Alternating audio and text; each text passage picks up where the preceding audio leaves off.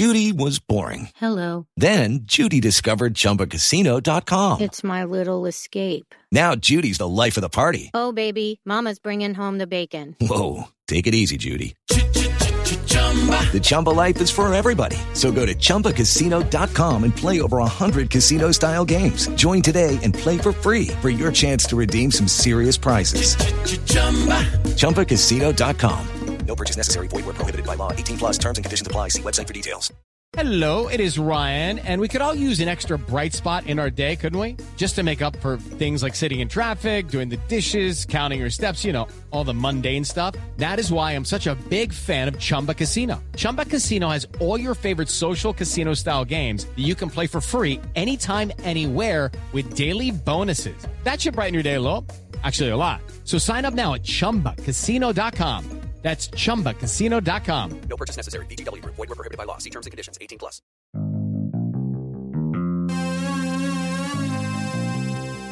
3, 4. Taryn watches live feeds all day long. Brent's always there to say when he's wrong. They've got the feud that just won't quit. And Melissa's the one who has to deal with their Now the LLC, they don't do it for free. While you're living your life, they're watching TV. Now the LLC, they do it for you. Always watching, and soon you'll be watching them too. Hello, everyone, and welcome to the Big Brother 22 Roundtable Podcast. I'm your host, Aaron Armstrong, and with me today is Melissa. How you doing, Melissa?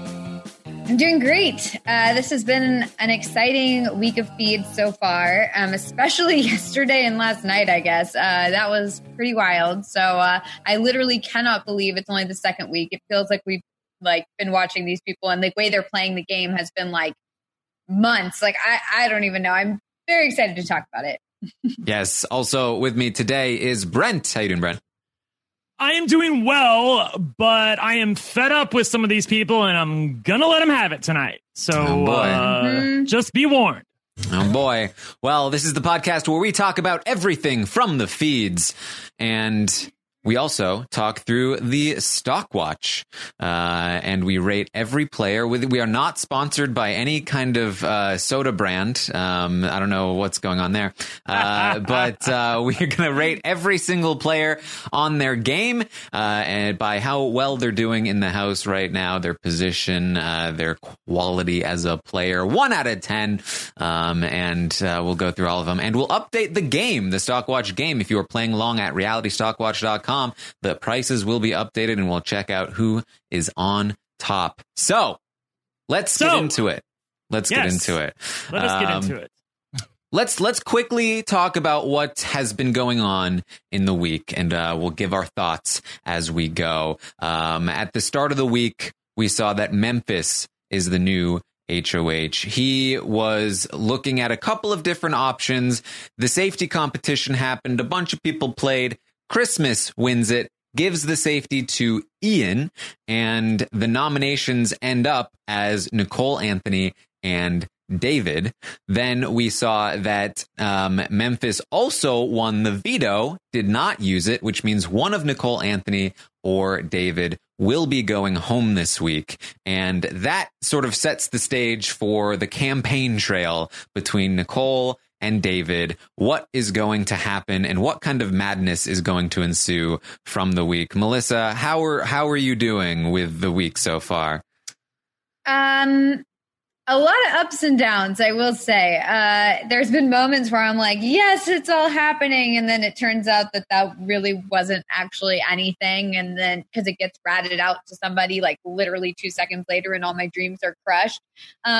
But really, I mean, when it comes to the campaign, send both these two home this week so we can move on, because I am so sick of their terrible gameplay and their awful campaigning. It's literally a race to the bottom. It's like a race to who can get themselves evicted. It's bewildering, really. I don't understand how they both could be so far off of what they need to be doing, and how they could be saying the exact opposite of what they need to say, and thinking the exact opposite of what they need to be thinking, or what they reasonably should be thinking. it's baffling, really. Like it's infuriating to watch, and I'm done with both of those two, with Nicole and with David, and I just think that they both should be sent packing. I have literally no skin in the game when it comes to who's going to go this week, because I just feel like either one is bad, or either one is fine, is what I mean. So it's been a frustrating time, as you can tell. So frustrated. I was waiting for it. I'm so frustrated. I feel like that's my catchphrase. Like, it's like I start the season off all excited and like, this is going to be a great season. Then literally week 2, I'm like, I'm so frustrated. This is so frustrating, et cetera, et cetera. Yeah. Brent, what are your thoughts on the week? What are my thoughts? First of all, I think that Ian caught a lucky break, and good little bit of campaigning on his part to get that in with Christmas, who up until now we hadn't really heard from, to win the safety, because I do think there was a real chance that Ian could have gone home this week. So then it defaults to David and Nicole Anthony, and it's so frustrating watching Nicole Anthony. I rewatched the episode from Sunday, and it's so frustrating to watch her in the diary room being like, well, you're not going to tell me what to do. I tell me what to do. I'm not going to play in the competition just because you say. And it's just like, how can you feel safe when he says something like that to you? It's just, she had a lifeline there that she could have used, and she didn't. And now it feels like she got an unlucky veto from what we hear. It had something to do with strength and grip, and I'm guessing she's not good at something like that. And now she's probably out the door, and she's blaming Kaysar and Janelle for all of her troubles. And it really ticks me off, because they've really done nothing but try to support her. I can understand a little bit where she's coming from in terms of, well, they keep including Memphis in all of their accountings insofar as who's with them. So of course they had something to do with it, but it's just not the truth. And every other piece of evidence that you have seen, Nicole Anthony, has shown you that Kaysar and Janelle are in fact on your side, and you still choose to disregard it because you somehow think you're being played by these people. And it's like Occam's razor. The simplest explanation is the key. The simplest explanation is they really had nothing to do with you going up and really didn't want you to go home and are fighting for you to stay in the game. And it doesn't make any sense. It doesn't make any sense when, she's sitting there saying, like, I could understand being upset or frustrated, being like, because, at that point, Janelle, I guess, had been telling her that she has Memphis, don't worry about it. And then, like, all of a sudden she's on the block. It seems like, okay, wait, what? I thought you said you had Memphis. But then at that point, it's like, she's now still saying that the people that she betrayed her and that she's the most mad at and that most she's coming back at, like, the people that she's going to come back and get are Janelle and Kaysar, when it's like, don't you see that Memphis put you on the block? Like, if anybody, it should be Memphis that you're coming after, like, not Janelle and Kaysar, who presumably, and who have told her that they tried to keep her off and it didn't work. Like, and don't be mad that Melissa, they tried. She acts like they're so high and mighty when in fact they have no one. Kaysar and Janelle, as Ian told Tyler and other people, has no one. They have no one in the game, and she's mad at them. Maybe she thinks, rightly so, as Terrence pointed out in the live updates, that by being anti-Janelle and Kaysar publicly will make her into a more enticing person to keep around. But she does that when she's just like talking to Kevin or something. She's just really infuriating. It doesn't make any sense, too, because it's like, okay, I get it. Janelle and Kaysar are your targets, and that's your one campaign strategy. Like, everyone's like, yeah, we know. So is everybody else trying to get them out. Like, we all are doing that. So, like, what can you offer me? And she's giving them nothing. She's literally just like, well, did you hear that I'm coming after Janelle and Kaysar? It's like, yeah, we heard that. And that means nothing to us because David's willing to offer us.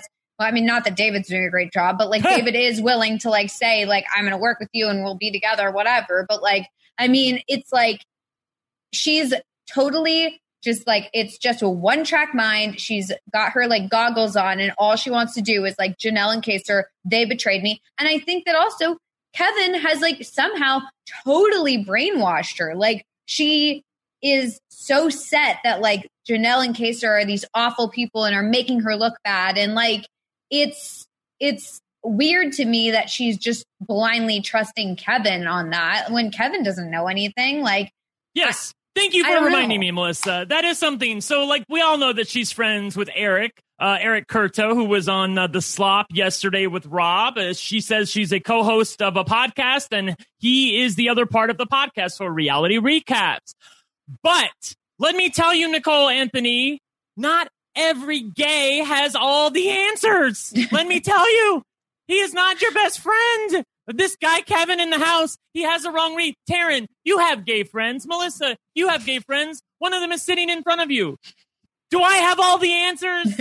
Am I like some gay oracle? Is this a trick question? To? Like it's so ridiculous watching her like listen to Kevin as if he is the Messiah or something. When in reality, he has such a skewed view of everything because of the mistakes that were made in week 1 by Janelle and Kaser and also by Kevin a little bit. And it just really pisses me off. You know, it reminds me a lot, like Nicole Anthony so far to me reminds me a lot of Brent during Big Brother 20, where the evidence is just piling over and over about how good Tyler is as a player. But Brent just refuses to believe it and follows his own narrative for half the season. It will take half a season for Nicole to figure out that Janelle and Kaser are on her side. Mm-hmm. Yeah, by then it'll be too late, though. Yeah, but for me it wasn't though. I started giving Tyler more fair scores as the game went along. Yeah, but luckily we didn't kick you out in week 2. I know, right? Well, that's good for me too. Yeah. It's actually very interesting for me to see like history completely repeat itself with almost every single person in the cast. Like it's like everybody is falling into their old ways. Yes. Everybody who came into the game saying like, I'm going to do things differently this time is literally doing the exact same thing. We've got Tyler making final twos with everyone and joining in a 6-person alliance with 6 in the name. And then it's like, you've got like Cody growing up with like Memphis or whoever he decided, Tyler, whoever he's deciding to grow up with, like, all new. Like it's literally creating like the detonators again, essentially. And then you've got like Kevin, like with his reads, and then you've got Nicole, like on the outskirts, but trying to get into the main alliance, which she's never going to break, instead of just like combining all the like outsider people into one larger group before they all get picked off one by one. You've got Janelle and Kaser literally fighting for their lives every single week for seemingly no reason. You've got Christmas betraying everyone and being loyal to the people that we don't want her to be loyal to. It's just like every single person is doing exactly what they did last time. It's like nobody learns.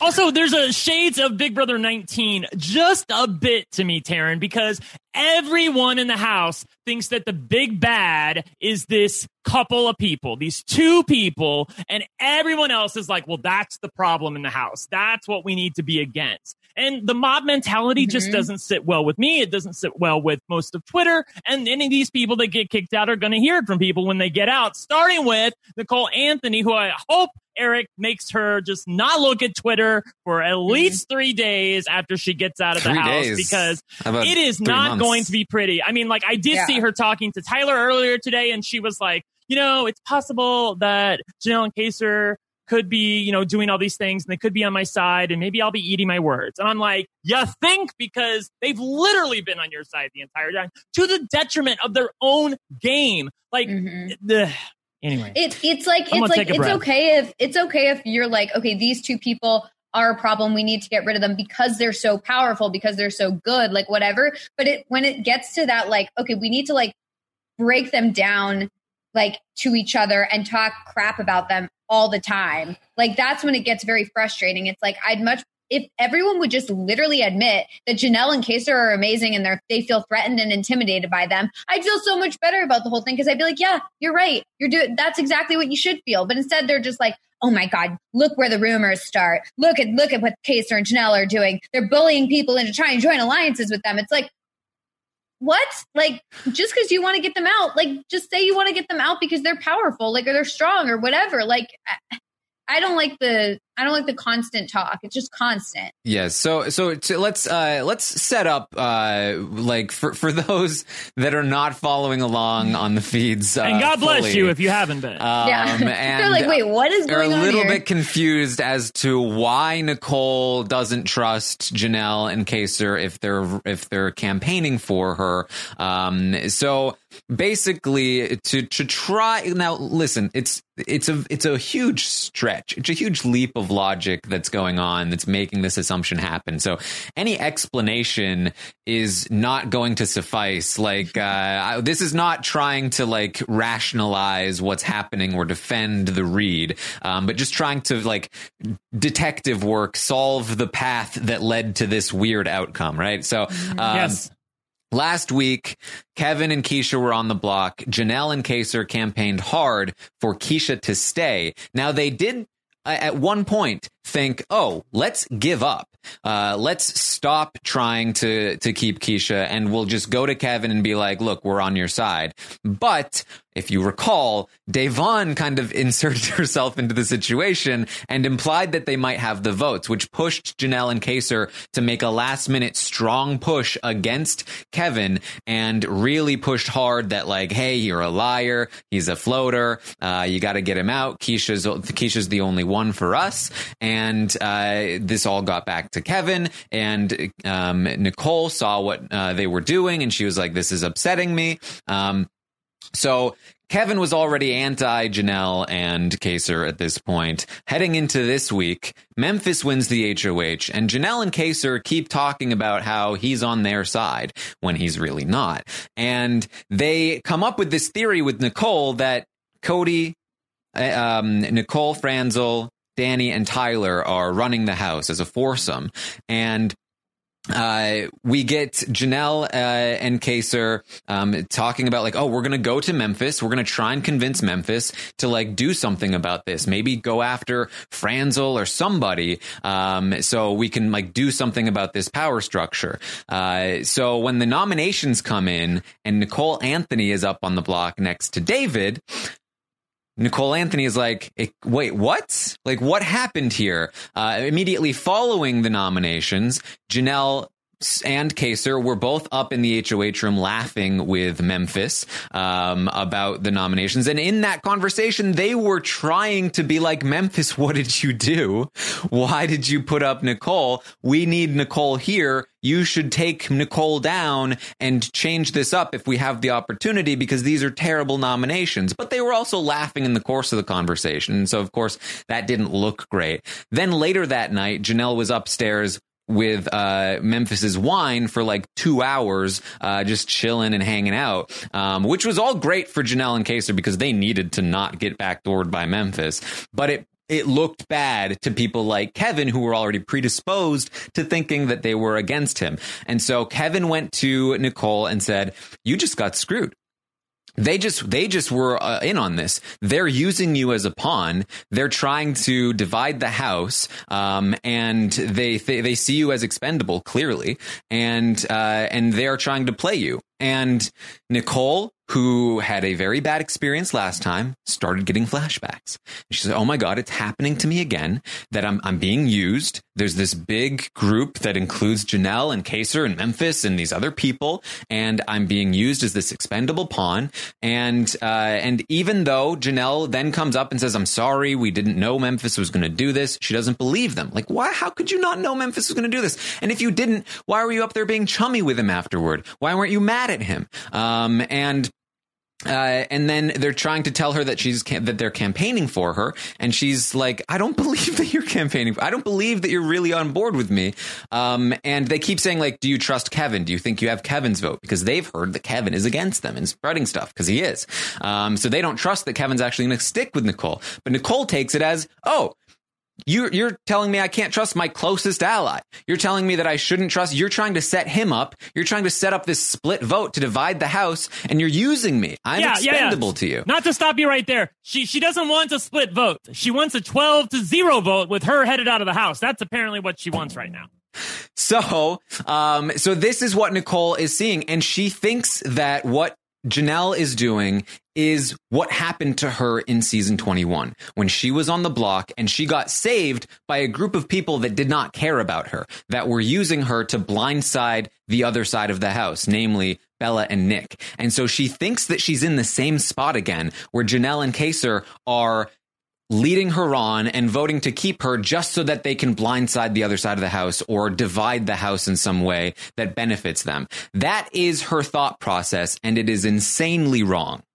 It isn't that. That is the point. It is insanely wrong. I don't understand how, I understand a lot of that. I don't understand how she can make that last jump. What in God's name gives you the, I want to say the right, but the ability to think that Kaysar and Janelle have any power in this house whatsoever? How many people can you count on your two hands that are against them? Almost everybody in the house is against them. How can you think that Kaysar and Janelle would even have the power to do this to you, even if they wanted to do this to you, Melissa? I just feel like a lot of this could all be solved by just like a good, honest conversation between like her and Janelle and Kaysar, and just like, hey, this is how I'm feeling. Like, I don't know. I mean, like, what harm would that do? I get that she's had like conversations with them, but I feel like all of them are couched in like, I don't believe you, and I'm going to catch you in a lie, or I'm going to like check your story with somebody afterwards. And I feel like none of these conversations are just like honest, open conversations where it's like, I feel like I'm being played and being betrayed, and just see like what they say. And I feel like I'm not getting that from Nicole. And I feel like she just is convinced that like she is being betrayed. And so there's no point in even having a conversation with them, and that she's just done with them. And I feel like that is the wrong move, because there is no place for her on the other side of the house. Does she not see that? Like, it's like, I don't know why her and Kevin and all these outsider people, once again, like it's a broken record at this point. It's like all the outsider people always think there's some in for them in the big alliance. Like,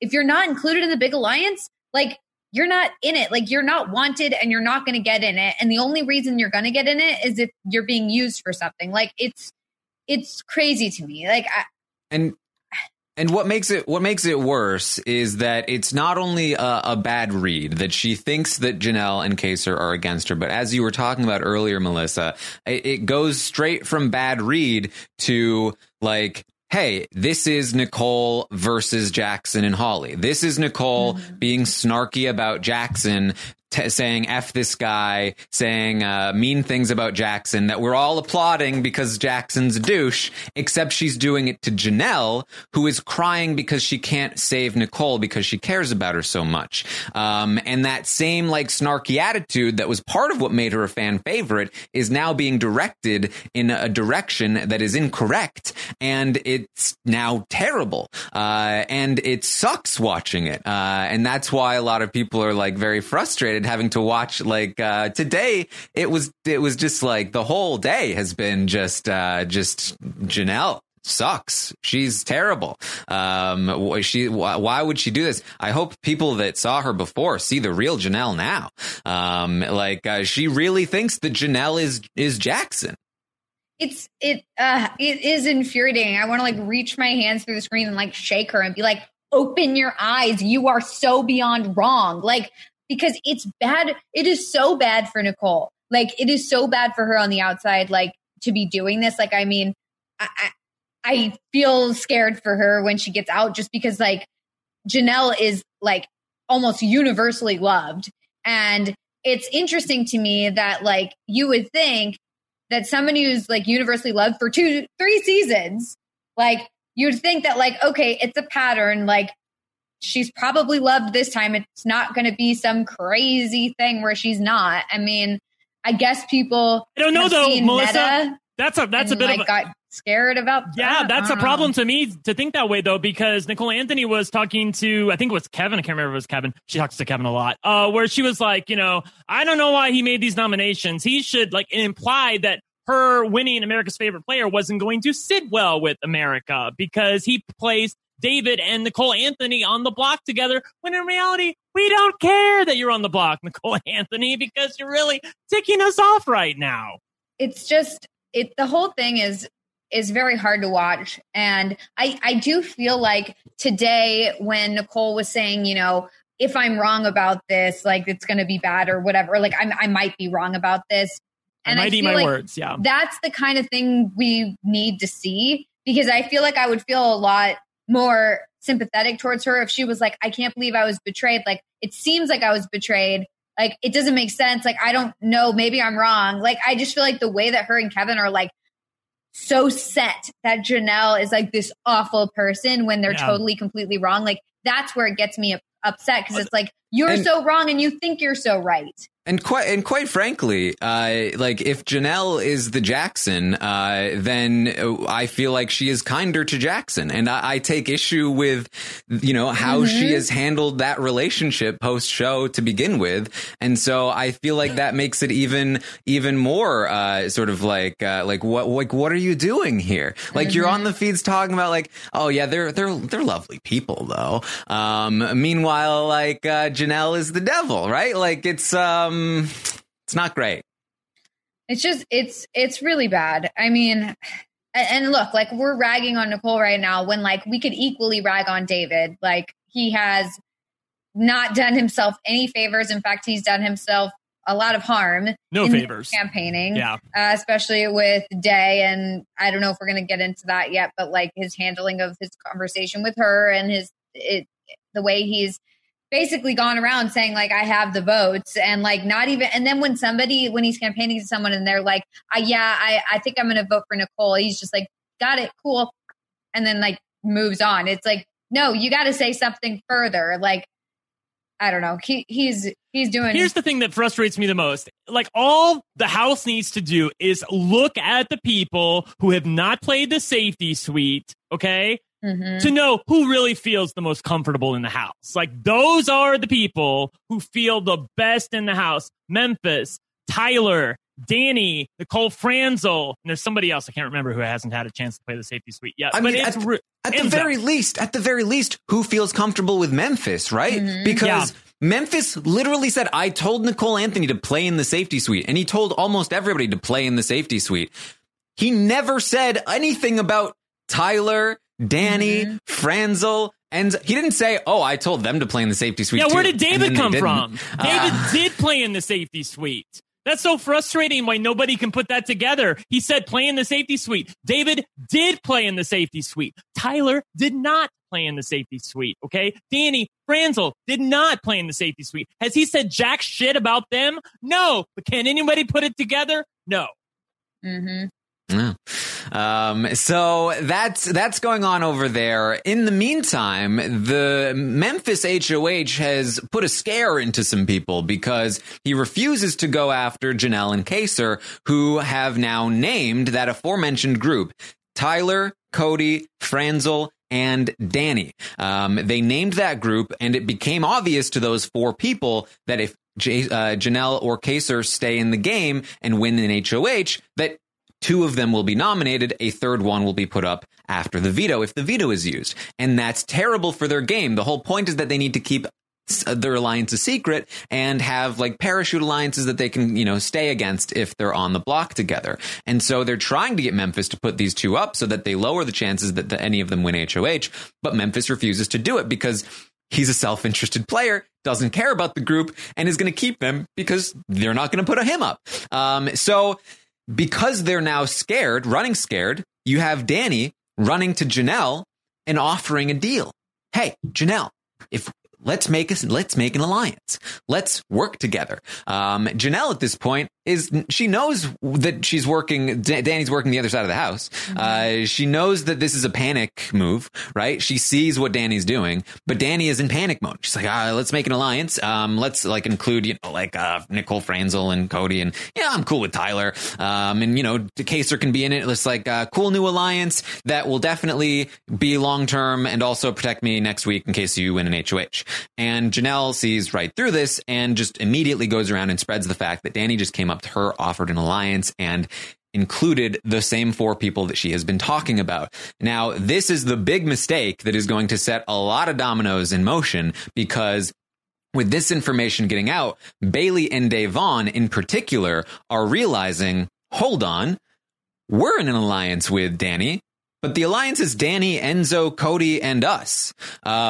Why were we not included in that alliance? Why is Danny doing these things with Janelle behind our backs, not telling us about it, including people like Tyler, not including people like us? We must be on the bottom of their hierarchy. And so they start worrying about this, and Davon gets into puzzle mode, and she starts thinking that she needs to start testing people to see where the true loyalties lie. So she starts spreading some lies, like saying Tyler approached her about an alliance that she approached him about, which she then then gets caught doing. And she tells that to Danny. Danny doesn't believe Tyler at first when he says that's a lie, but she eventually realizes that Tyler was telling the truth because Day tried the same thing on Franzel. And now they both know that Day was lying, but Tyler also doesn't trust Danny because she didn't trust him in that spot. And so now there's a lot of distrust going around.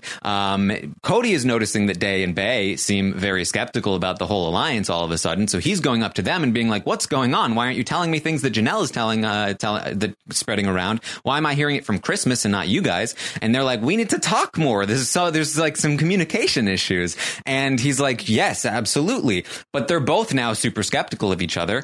And there's a possibility that Day and Bay, they're talking about actually flipping over to Janelle and Kaser because they don't think they have a place on the other side. And all of this chaos is happening. There's the alliance is starting to like break up a little bit. And then David goes to Da'Vonne and she asks him, hey, are you in an all boys alliance? Because that's a theory that Kaser's been throwing around with no proof. You just kind of assumed, and it's been wrong for weeks. Or I guess 2 weeks, the whole 2 weeks. And David admits to it when it doesn't really exist quite yet. And that freaks Day out because he admits to it, but doesn't name the people in it. And so she starts running around and going, oh, my God, David is in an all boys alliance. He confirmed it. We got to get him out. We have to vote him out. And so they almost formed this alliance with Janelle and Kaser. This is all from this morning's morning update, by the way, if you want the more detailed story. But the information immediately leaks out. Danny and Tyler and Cody, they go into damage control. They pull Da'Vonne and Bailey back in, and they form a new 6-person alliance that is Cody, Danny, Tyler, Enzo, Da'Vonne, and Bailey, called the Slick Six, that nobody in this alliance thinks it's real, but it's just kind of like we're cool with each other even though none of us trust each other. Yeah. So that happened. Yeah. No. David handled that conversation with Day so terribly. I mean, it's like, it is totally okay to make more than one alliance. Like, that's fine. That's part of Big Brother. But the thing is that if in fact Day and Bay are your like true allies, then you would tell them about who is in the alliance. Like, if you're already going to admit that there's an alliance there, another alliance, an all boys alliance, and then not say who's in it, that just indicates that like you don't fully believe that Day and Bay are your true allies. Like, you are using them as another alliance. Like, if I'm Day, I'm definitely going to be suspicious if he won't reveal all the details of that alliance, because then it shows that his true ally isn't me. He's allied to multiple groups of people, and he feels a strong relationship with this alliance outside of me, and he won't tell it to me.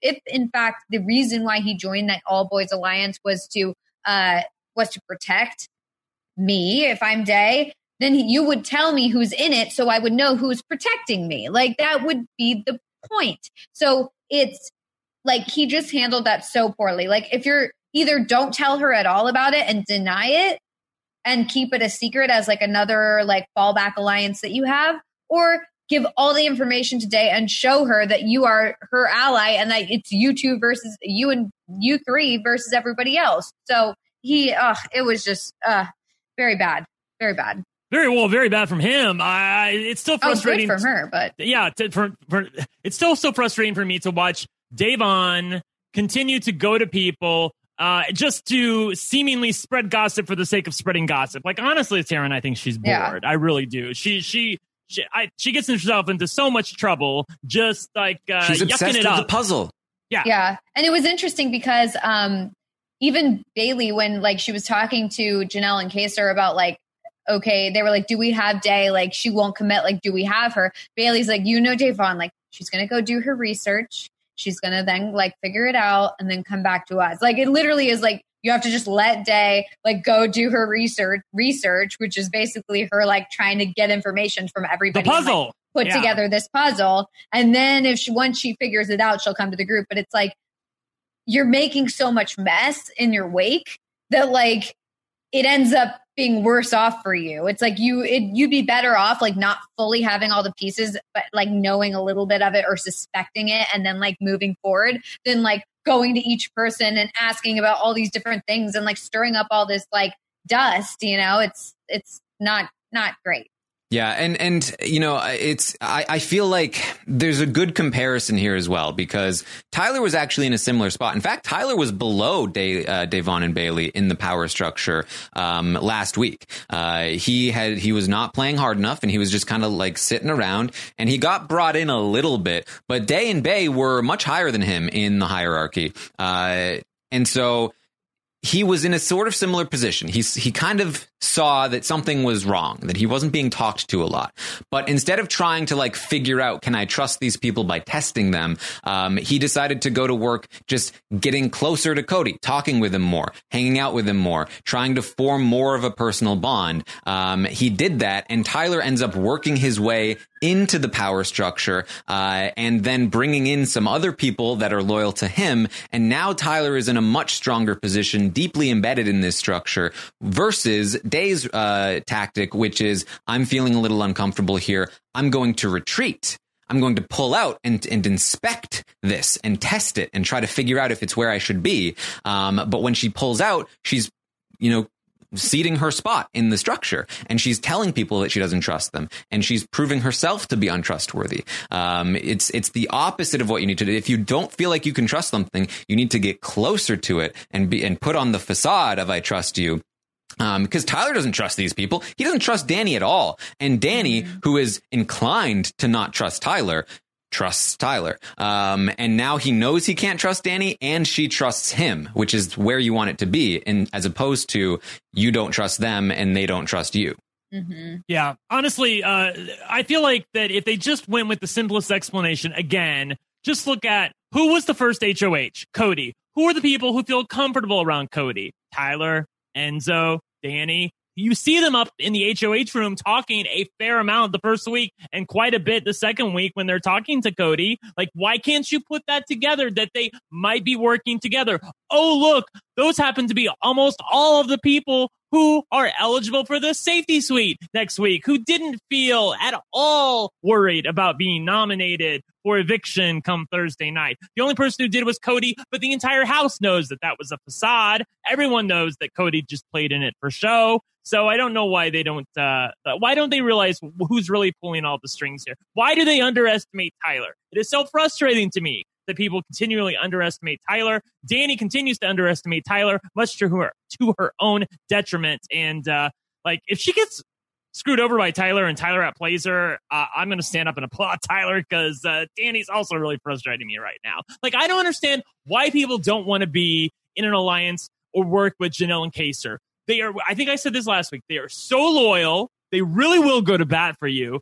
And they'll fall on their sword for you when they get nominated first and you're there to pick up the pieces. Why wouldn't you work with somebody like that? Also, they're really freaking cool people. Like, I mean, most of these people are in the house for other reasons anyway. Like, why don't work with the people who Twitter actually loves rather than these assholes over here like Christmas and Cody, who no one asked for back? Why are you working with Franzel? No one likes Franzel. Why are you working with her? Do something for us for a change. It is a TV she has show. 9 bridesmaids.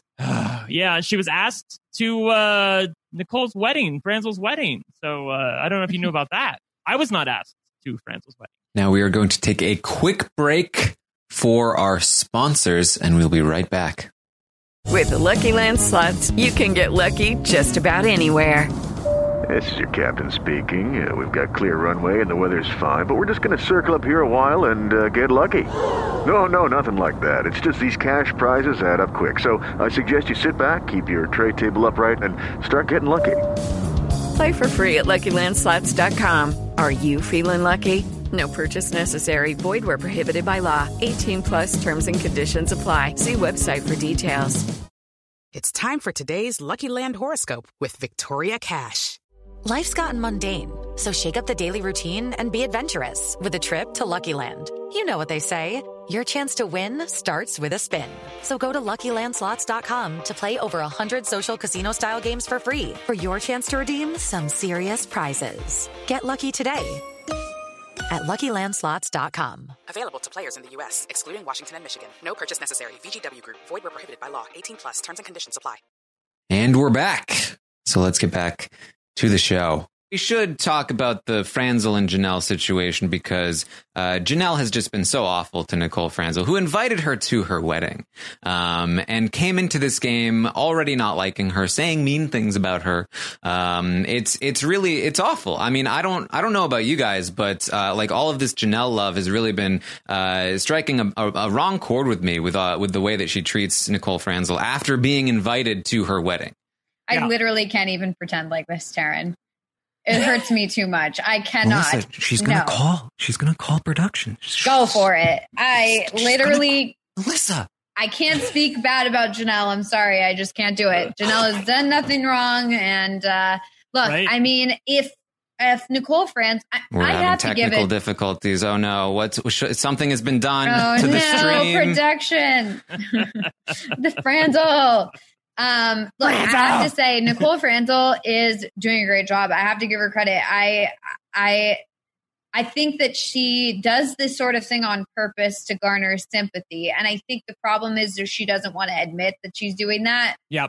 I think that's like not her one fault, but you know what I mean? Like that's her biggest fault with the fans is that she doesn't want to admit that any of the stuff that she says is used to gain sympathy from the other players. I mean, like saying, I invited her to my wedding. Yeah. Like I invite, I thought we were on good terms. Look what happened. Like, I don't know what's going on. Well, like that literally is being used. It's like being deployed and strategically. Very effectively. It is. It's very effective. Yeah. Because everybody else is like, look how sad Nicole is. Look how like hurt she is. She doesn't know what she did. She doesn't know what the problem is. Like, you're not doing anything. And Janelle is just mean. She's just nasty. And like, it's working. It's totally working. And I'm very impressed. It's obviously, it obviously would be a lot more fun if she would admit that these are things that she is doing and maybe let the audience in on it and not, or like kind of wink up at the camera or anything like that. Yeah, that'd be awesome. I mean, look, like I have to give her credit. I do think Nicole Franzel is playing a good game. I think she's playing it really well with Ian. It's like Ian is literally like her little puppy dog at this point. Like she is not being a good ally to him. And yet he wants to include her in everything and do whatever she says. And it's like, Kaiser even pointed it out to him so plainly. Like she made another alliance without you. Would I ever make another alliance without Janelle? No. So she's not your Janelle.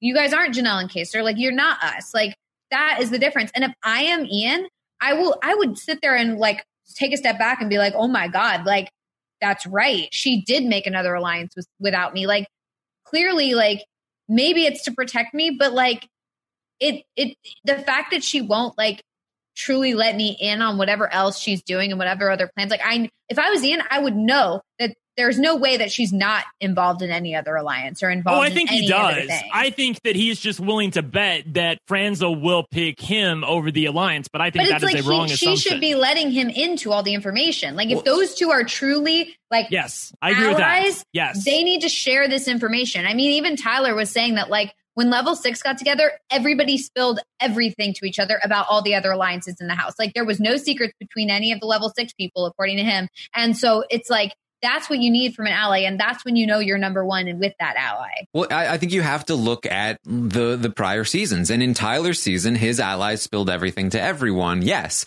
In Ian's season, he was worked by Dan the whole time.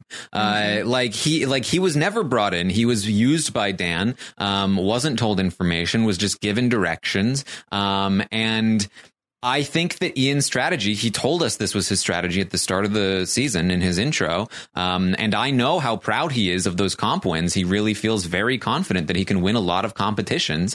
That his strategy is, I just need to survive to the second half of the game. And then I'll just comp my way out. Like I'll just win enough competitions that they can't get me out.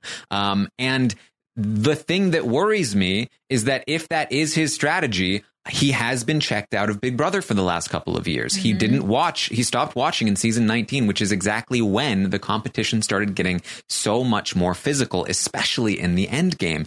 And if he thinks that he's going to be able to replicate the string of competition wins that he was able to put together that were the reason he made it to the end in 14, I think he's going to find a very different game in the same way that Cliff did and Nicole did last season. And it's not going to be good. Mm-hmm. So, yeah. All right, let's talk about the state of the house for a second here. We have a bunch of alliances going on now. There's still the core four, which is Cody, Enzo, Franzel, and Danny. This alliance, I think, it's Danny's main priority. It's Franzel's, I think, main priority, beyond like the pair of Franzel and Danny or Franzel and Cody or whatever. In terms of like bigger alliance, it's their main priority. For Cody and Enzo, though, they are not fully invested in this alliance anymore. Neither of them trust Danny all that much, and they don't think that they can fully rely on Franzel either. So they are not fully invested, but Franzel and Danny, I think, are. We then have the Slick Six, which is Cody, Tyler, Enzo, Day, Bay, and Danny. I don't think anybody in this alliance considers it a main thing or even a real thing at all. Literally just there as like a facade for everybody, for every party. We have another fake alliance, which is not even a real alliance at this point. I call it the fake Janelle and Kaser crew. It's Janelle, Kaser, Bailey, Davon, and Christmas. It's the alliance that's in their head. But Bailey, Davon, and Christmas are all not with them. So it's really just the two of them. We have the committee, I think, which is Memphis's group of six: Memphis, Christmas, Tyler, Cody, Danny, and Franzel. Now, this is the priority for Memphis and Christmas in terms of big alliances. But for everybody else, I think they have bigger priorities. There's the commission, which is Memphis and Cody as a duo. And this is, I think, Memphis's main priority, his alliance with Cody, but it's not Cody's main priority. You have Davon and Bailey, who are each other's priority, and they also kind of have David. You have Cody and Enzo, who I think are each other's main priorities, but they also have Tyler there involved with them. It's not Tyler's main priority, though. You have Tyler and David as a final two. You have Tyler and Christmas, and I think this is the one Tyler is most dedicated to. And then you have Franzel and Ian, the Million Club, who are working together, who it's Ian's biggest priority, but not Franzel's. So that's the big mess. Yeah. Too many alliances with like overlapping people in it. I feel like if I was in the house, I'd be so confused. And I know they are getting confused sometimes, but like, it just feels like it's like, if every alliance is essentially like the same thing, except swap out like one or two people, like there's bound to be confusion. I don't understand why Bailey and Davon don't work with somebody like Kaser and Janelle, pulling David, pulling Kevin. The problem is that because this is the problem. Last night, it almost happened. They went into a room with Janelle and Kaser, and they were starting to make an alliance. And Davon immediately ratted it out to Kevin, who ratted it out to Danny, and Christmas, who was in the room, immediately ratted it out to Tyler and Nicole Franzel. Okay, I see why Christmas rats it out, because like we all knew that she like was super happy to be included in that Memphis thing, and I swear she's gonna like ride that thing to the end, like her in that big group, and like thinking that it's real, even though everybody else is like, this isn't real. Whatever. Especially with her whole like DR sesh where she's like, I'm so happy to prove myself to the group and like win a comp. Whatever. It's like, the problem is Davon leaking to Kevin. Yes, that like needs why to be healed. Yeah, like that's the thing is like, I get that Christmas leaks it. We assume she would, but like, why would Day go and leak it to Kevin? And I get that they were working together initially, but it's like, if you're included in this like alliance, like you can't keep it a secret for like 5 minutes and see how it works and see if you think you want to like join it. Instead, you just immediately leave. Like what? Why? But like Taryn, she can't keep her mouth shut. She cannot keep her mouth shut. It's what is happened. that literally what it is? Is that what it is? It's like literally there's no strategic reason behind it. It's just like she just decides to just she feels cool with Kevin, and she wants to talk some tea with him. She also but, like what she good doesn't. Does that do even for her to like tell Kevin that she's in conversations with other people outside of Kevin? Like all it does is just make Kevin be like, okay, so people are having conversations without me. Like. She also doesn't fully trust Kaser and Janelle. Like all of the rumors and stuff going on, they have an effect even on Davon, and she doesn't fully trust them. And she also knows that Bay is a lot closer to them than she is. If she jumps in on that alliance, she is on the bottom of it. But on the bottom of a 4-person alliance versus like a 10-person alliance. Christmas is there, who she doesn't have much of a relationship with. I think that I think again in her mind, like she's obsessed with the puzzle. She's obsessed with making sure that everything fits in properly. And if it doesn't, then she's gonna go and try and figure it out. And I think that's talking to Kevin, and it's, yeah. Here's the thing about the state of the house, right? The thing that's frustrating to me is that so many people play Big Brother scared, when in reality, you know the way it's going to go. There's going to be a big alliance, and they're going to continually pick people off, and they're going to keep people quiet until it's your turn. Basically, it's like a lamb being led to the slaughter. That's what's happening right now with Da'Vonne and Bailey. They don't have agency in the real power structure in the house. They're being kept to the outside of it, or barely on the inside of it. And when the time comes after Janelle and Kaysar are eliminated, it's going to be them who sits on the block. And they're going to say, where did we go wrong? This is where you went wrong. You're not doing enough to put yourself in the position to have options within the game. That's where I see their problem is, because Day and Bay, they say things to each other like, well, I hope that they're true to this. I hope that we can trust them.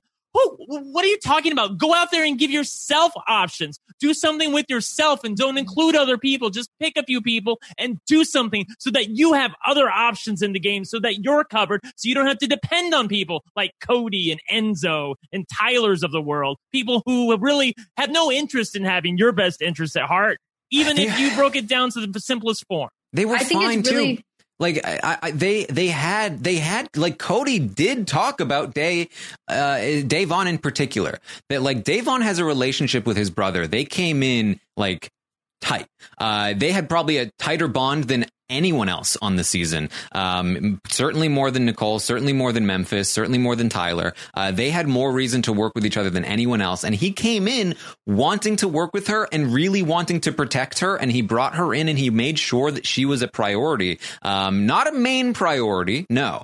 But she was enough of a priority that she would have been good for at least until jury, probably a little bit further. And she also had relationships on the outside with people like Kevin, who's, let's face it, going to be here for a while. And she did have Bailey, who had connections to Janelle and Kaysar, who, if on the off chance that other side wins an HOH and takes a shot, that she would be able to direct the aim somewhere other than Da'Vonne. And she also had David, who is in with Tyler and in with this group as well, as kind of a secret weapon kind of deal. Like, they had a lot of pieces in place where they were in a good spot. I think it could have been better, and I think that they could have slowly worked to make it better.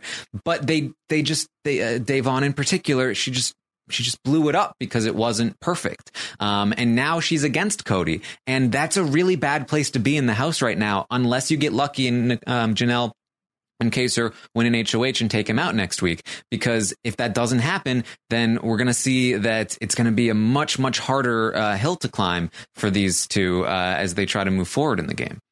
Yeah, I think it's really going to come down to the next HOH or the next couple HOHs. Just like, I think for sure, if Janelle and Kaysar win this HOH, I think that they could absolutely form a solid alliance with people and get people on their side. Not just a fake thing. I actually think they could really get something real. But, you know, if we get another Cody side HOH, like, it's not great. And I think the key is also, like, in Big Brother, having knowledge and having intel is key. And when you share that intel just like willy-nilly, it loses its power. And I think that that's part of the problem with Da'Vonne, is that, like, she gets all this information and she's so good at collecting information, but then the second she gets it, she goes and tells everybody, and then everybody knows it and everyone's upset because they're thinking that she's lying to them, or she is lying to them, or she's fishing, or doesn't trust them, whatever. And it ends up coming back to bite her, even though initially she had all that power by having all that knowledge. But yeah. And while we're talking about Kevin really quickly, it does frustrate me. And I blame Janie for part of this as well. That whole relationship that should be fine, but for reasons that we know of, because of what happened in week 1, it's not fine. I really wish Janie at some point would have said to Kevin, hey, look, I ride with Keisha. She's my girl. I love her. I just want you to know nothing against you. Like if you stay this week, I got your back. Like I want to work with you. It sucks that both of you are on the block. I have to back Keisha on this one, but I would love to work with you. Like to really try to smooth it over with him. She never really did that I saw. And then that just allows Kevin, who I also blame, because he should realize that just because they were trying to keep Keisha does not mean that they are anti-Kevin. Like they were though, to be fair. I know, but they could, but now they're not. But they have no reason to go after Kevin. Yeah, now. doesn't he see that he's completely on the outs and like he has absolutely no in with the Cody side? Yeah, of the some house. of these people are like, use me. Or sorry, some of these people are like, I don't use me. They don't want to be used. They're like, I don't just want to be a number for them. What you should be saying is, please use me. Use me. I want to feel useful to other people. That way I can find ins and different cracks and things. If people know that I am useful to them, then I can be brought into something. What does Kevin have going on right now? Does he really think, he said, like Melissa, I think he said, I like Cody and Tyler. Yeah. In what universe are you ever going to get to the end of the game with them? It's so frustrating. No, they don't want to work with him at all. Like, and he has no relationship with them. Like, that would be like me being in the house and saying, you know what, I want to work with Tyler. I mean, like no way. This was Kevin's game, and the first time he played, he stuck with like one person, and he kind of just didn't commit to anything in particular. Sometimes he was working with the Jesse crowd, sometimes he was working with the Jeff crowd, and people just left him alone until he became a dangerous entity unto himself. And I do think that might happen again.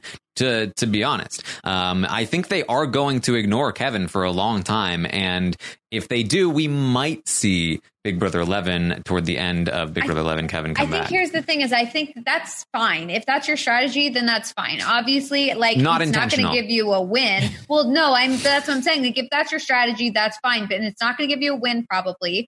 I mean, unless it's like a super bitter jury or something crazy happens, like maybe. But like the problem is that like, anytime he opens his mouth, he's absolutely wrong. And whatever he's saying, he's completely wrong. He has a totally wrong read on the house. He has no idea what's going on. He's poisoning the minds of people in the house, like with his wrong reads. And it's like, that's where it's like, oh, okay, you have literally no idea what you're doing. That like, if he had kept his mouth shut, or if like anytime he opened his mouth, he was like absolutely spot on. He was just like observing everyone, but like not really making any moves. I'd be like, okay, I get it. I see it. You don't want to get involved in like the alliances, but you're just kind of like laying low, but you like see what's going on. But he has literally no clue what's going on. And so it just, he's not good. Like he's not playing a good game. Yes. I mean, that's the struggle here is like, I was really excited for him to come back because like he just seemed really intelligent and like really smart. And I thought he was going to have like a totally spot on read on everything. But it's just like the problem is he's so convinced that he's right. And yet he's so wrong. None of the people that we thought had good reads have had good reads. No, Kevin, oh my God. Kevin. Like David, and Nicole and David, everyone is so wrong. Everyone is just wrong about everything. The only person who I've seen be right about things is like Faye and Tyler and Kaser. And even Kaser, like, sometimes is, like, totally off. But then he becomes also, right. The thing that worries me about Kevin is, like, look, if we got to the end of Big Brother 22 All-Stars and Kevin somehow makes a run at it, I would be thrilled because he really should have won Big Brother 11. And I love Kevin. I think he has a lot of personality. He's very fun. I think he's filling Nicole Anthony's head with a bunch of crap right now. But I do think he's very fun. He's a good representative for Big Brother. The thing that's worrying me is that Taryn, I don't know that the story would be the same. I think that the big alliance, like Big Brother 20, would just, we think, he's going to get to the end of the game because no one's going to worry about him. But there were a lot of people in Big Brother 20 that I thought would get to the end of the game that people wouldn't worry about. But they did worry about them because they were faithful to the alliance. And then the alliance held strong. The game is different. Yes. Yeah. And I don't want that to happen to Kevin. So if he's counting on a game plan like that, directly or indirectly, I don't think that's going to happen this time. All right. Are you guys ready for the stock watch? Yes. I got some people to, well, never mind. I was going to say paddle, but I don't want to get people's hopes up. All right. Well, let's do it again in alphabetical order. We'll start with Bailey. Bailey, who last week, actually, I don't have the. I was going to say, is there a way to see our previous ratings? There could have been if I'd set it up properly. Bailey last week was an 8 overall. Myself and Melissa gave her 8s. Brent and the audience gave her 7s. So that's where Bailey was before. Brent, where are you on Bailey this week? Okay, I just want you all to know, I personally love Bailey. I think she's amazing. Okay, I think she is a bright light in the Big Brother house, someone who I love watching every moment that she's on the feeds. I'm just being real with you. I would love for her to win Big Brother 22. For real. It would be like amazing if she got to the end. However, I'm going to drop her down a peg. I gave her a 7 last week and I'm going to give her a 6 this week. And here's the reason why. Because I feel like that she has an alliance with Da'Vonne with Black Girl Magic, and she is being harmed by Da'Vonne and some of her shabby play right now. And I feel like it's bringing Bae down with her. And she's going to be loyal to Da'Vonne. She really is. But as long as Da'Vonne continues to play this way, and you can tell my Da'Vonne rating isn't going to be great either, that she's going to continue to be hurt in the power structure of the Big Brother game. Overall, her place last week I thought was relatively good. Like, she wasn't at the center of anything, but she was kind of in the Steve Moses spot where she was like just on the outside of the power structure, but definitely in the power structure of the main alliance. Now, she's not. She's really on the outskirts with Da'Vonne. And if you believe Taryn, that after they get Janelle or Kaysar out in week 3, assuming and the HOH goes against them, that Bailey and Da'Vonne might sit on the block in week 4, and one of them might not make jury. And that could be Bailey. So I do think that her position in the house has disimproved lately. And she would do well to follow her own instincts for the most part, because I feel like her reads have been mostly good. I don't want to like totally trash Da'Vonne and say her reads have been bad, but some of them have been really bad. But I feel like that Bae knows best. So Bae needs to listen to Bae more. Yeah, I totally agree with that. I like everything you just said was spot on. And I also am dropping her down just 1 to a 7 because I really like the game that she's playing, and I like her reads on the house, and I want her desperately to team up with Janelle and Kaysar, which I do feel like she wants to do. Desperate. So I know when they were when that sequence was going on, when it was literally like first like Kaysar talks to Ian, and Ian seems a little bit receptive, and then he goes to and then they both talk to Day and Bae, and like it's like, and they seem receptive, and it's like, okay, things are happening. And you know what I wanted? Doing his speech where he's like, I'm not going to have this, you know. Right. I wanted them to make like Quack Pack 2.0, where it's like, you know, Bae and Day, Kaysar and Janelle, and Ian. Yes. You know, like right and in that what it spot. seemed like was going to happen. And then Janie vetoes Ian out of nowhere. That was such a bad call. I mean, Christmas, like, and I get it because Christmas, like, she seems so genuine and she seems so like nice and like, you know, it seems like she's the type of person who would get along with. And like anytime I see her on the feeds or wherever in the diary room, I actually really like her. And I remember tweeting this when Christmas was on her season. It's like, for whatever reason, I cannot help but like want to like Christmas, even though she makes me so angry sometimes. Like, I just want to like her. She just is very likable to me. And so I get it, but I don't like it. And it's bad for her game. But anyway, back to Bailey. I really like Bailey's reads in the house. I feel like she can put herself in a good position, and I think she will. But I think right now she's in a worse off position than she was last week. Yeah, I gave. I don't see it updated, but I gave Bailey a 6.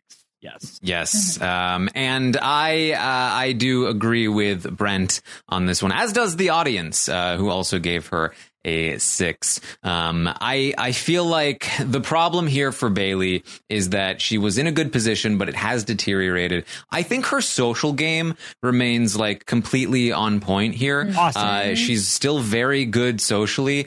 I think the problem that she had in Big Brother 20 was the strategic game was part of it. And part of it too was that she when she won power strategically, she made mistakes, right? And so I'm starting to see a little bit of that in the week right now, where Bailey is making these small errors. She's trusting Da'Vonne a little too much to sort of guide the direction of where they're going. She's exposing the fact that she doesn't trust people a little too much. And there are a lot of things that are getting in the way of her game. She no longer has any real ins in that main power structure. It's like, if you think about all of the people in there, she doesn't have a solid connection to any of them anymore. Not really Danny. And, maybe Christmas, but it's hard. You can barely count Christmas as part of the power structure. Yeah. You have Day, who's also on the outs with her now. Her only connections are with people outside of the power structure now who are in a lot of trouble. And she really has to hope that there is an HOH from Janelle or Kaysar who need to win an HOH. And here's the problem too. I'm worried that Day and Bay, look, they have two options in front of them. I think they cannot choose the third option because there are three options total, but there's two good options. One is fully embrace Cody's group and just work your way back in on them, work on those relationships, get back into the core, do a Vanessa, do a Tyler, do anything you need to get back into that power structure. That's one option that they can do, and it might, they might find some success there. Second option, go full in with Janelle and Kaysar, try to win the HOH. If you win or if they win, go right at Cody.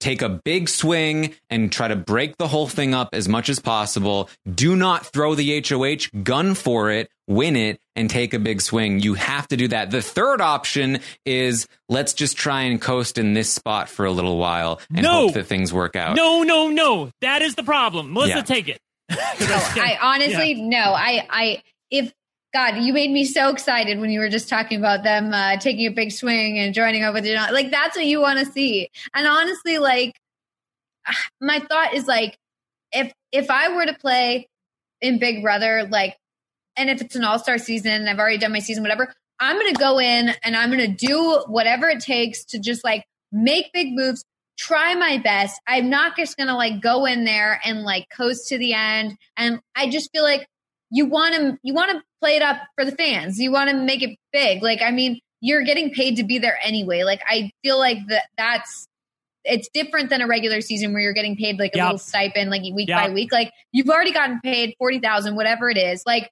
just go in guns blazing, do what the fans want. I mean, a lot of the point of being in an all-star season is to like give the fans what they want. And especially for some of these people, like, who are coming in with like bad reputations or like less than great reputations. Like, I'm talking about like Christmas, or I'm talking about Nicole Franzel and stuff like that. Like, you want to go in and you want to give the fans what they want. You want to like just go and play as hard as you can. And like, I just feel like if Day and Bay, I think it is a huge mistake if they throw HOH and if they don't go for it, or if they just try and like weasel their way back into like the power structure. Like, that's so sad. And I don't want to see that. And I don't think anyone else wants to see that. So like, I just say go for it. No, like, why? I don't understand why they don't take a big swing and why they don't pick option A or option B, but it definitely does feel like they are picking option C. They just want to be safe. They just want to coast in the middle. They just want other things to happen around them as long as they're safe. But if you play the Big Brother game that way, you're going to be eliminated. That's the thing is they're not safe. They think if they're sitting there thinking like, we're just going to sit here and coast in the middle, like where we're safe, you're not safe. Like, people are already thinking about you. So like, and don't let me tell you assume this. that you can Here's just stay in that position. If they decided, you know what, we're going to take option A. We're going to go in big with Cody and Enzo. We're going to make this work. We're going to win HOH. We're going to show them that we care. We're going to get Kaysar's ass up on the block. Sorry, kids. We're here to play and win the money this year. That's what we need to do. I would also stand them. I wouldn't like it as much, but I would stand them, and I would realize I would really be behind them trying to make an assertive move to get themselves back into the power structure of the game. But right now, this ain't it, Chief. Okay, so I do want to make a quick correction here to talk about Christmas for a second. I accidentally read Christmas's rating for Bailey. Christmas was given a 6 by the audience. The audience actually did give Bailey a 7. So that will land Bailey at a 7 overall and not things. a 6. It does change. I thought I saw a lot of people upset. Yes, the audience actually agreed with Melissa on that one. I apologize, Alexandra, for the inconvenience there. Yeah, that makes a difference because I think Bailey had an 8. Even if she went down to a 7, you still made some money. There was a difference, but Bailey going down to a 6 would have mean you lost a little bit of money. So that definitely makes a difference. Yes. So there you go. The audience, though, and it was, I'll tell you, it was close. It was close between a 6 and a 7 but, on Bailey there. But the audience did give Christmas a 6. So I'm seeing a lot of happy people in the chat. So there you go. Christmas a 6. Melissa, how do you feel about Christmas? This is tough because at the beginning of the week, when she won the safety suite and then saved Ian, I felt like that was a very bad move for her. I mean, it was great for us because I was really happy to see Ian safe and see Memphis try and figure out another plan. But I think it's bad for Christmas because, number one, it already shows that she's a threat. She didn't need that safety suite. And she just was like so thrilled about it in the diary room. And I was like, what are you doing? Like, why? She's like, I'm so happy I got to compete and prove myself. When literally everybody else was saying, hell no, I am not going to compete in the safety suite and use up my safety this week just to like hide our alliance. There's no way. And then Chris is like, I'll do it. This is great. I'm excited to play. It'll be fun. And it's like, she's clearly doesn't have like her head in the game. But aside from that, she also upset Memphis because Memphis was like, Ian was my target. Like I was going to put him up and now Christmas has ruined that. And so halfway through the week, I was like, Christmas is in a bad spot. She's not in a good place. But it does seem like now at the other half of the week, people want to work with her and they're interested in pulling her in. And it doesn't seem like Janelle and Kaser are aware at all that she like should not be pulled in. And it seems like she's still doing okay in the house and she's working with Tyler. She still seems to be like, set with him. So I do feel like she's not in as bad of a place as I would have thought she would be, but I don't necessarily feel like she's in a much better spot. So I'm kind of inclined to just stay at my 5. Okay. Brent? So I think I gave her, what did I give her? I gave her a 4 last week. I'm actually up to a 6 this week on Christmas. I feel positive about Christmas's game. Look, she's a little too cheery in the DR. Let me just be real with you about that. I can't really stand just in the DR. Just in the, for the moment, but it really grates on me in the DR. Like things are just happy, hunky dory. That's what I'm looking for. Hunky dory as far as Christmas is concerned in the Big Brother house. Like it's always Christmas time. And I do agree with the person, I can't remember who it was, or I would give you credit, who said the reason that Grodner brought back Christmas is because they're so in love with that goddamn jingle sound every time that someone says her name or does anything with Christmas. That's the reason that they brought her back. As far as the game is concerned, though, I gave her a 6, and this is the reason why. Because I think she's playing a good game. She's social as hell. People like her. They trust her. There's a reason why Kaser kept talking the minute Christmas walked into the room and he didn't miss a beat.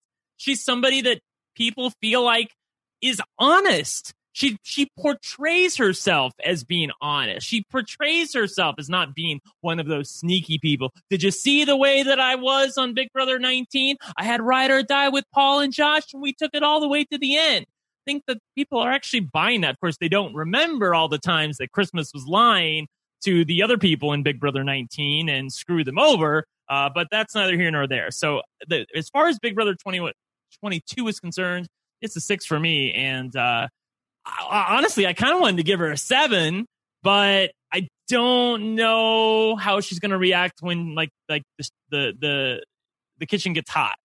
So I'm giving her a 6 for now. I was between a 6 and a 7. And I actually because I did do the ratings ahead of time this time for myself. Me too. And I put in a 7.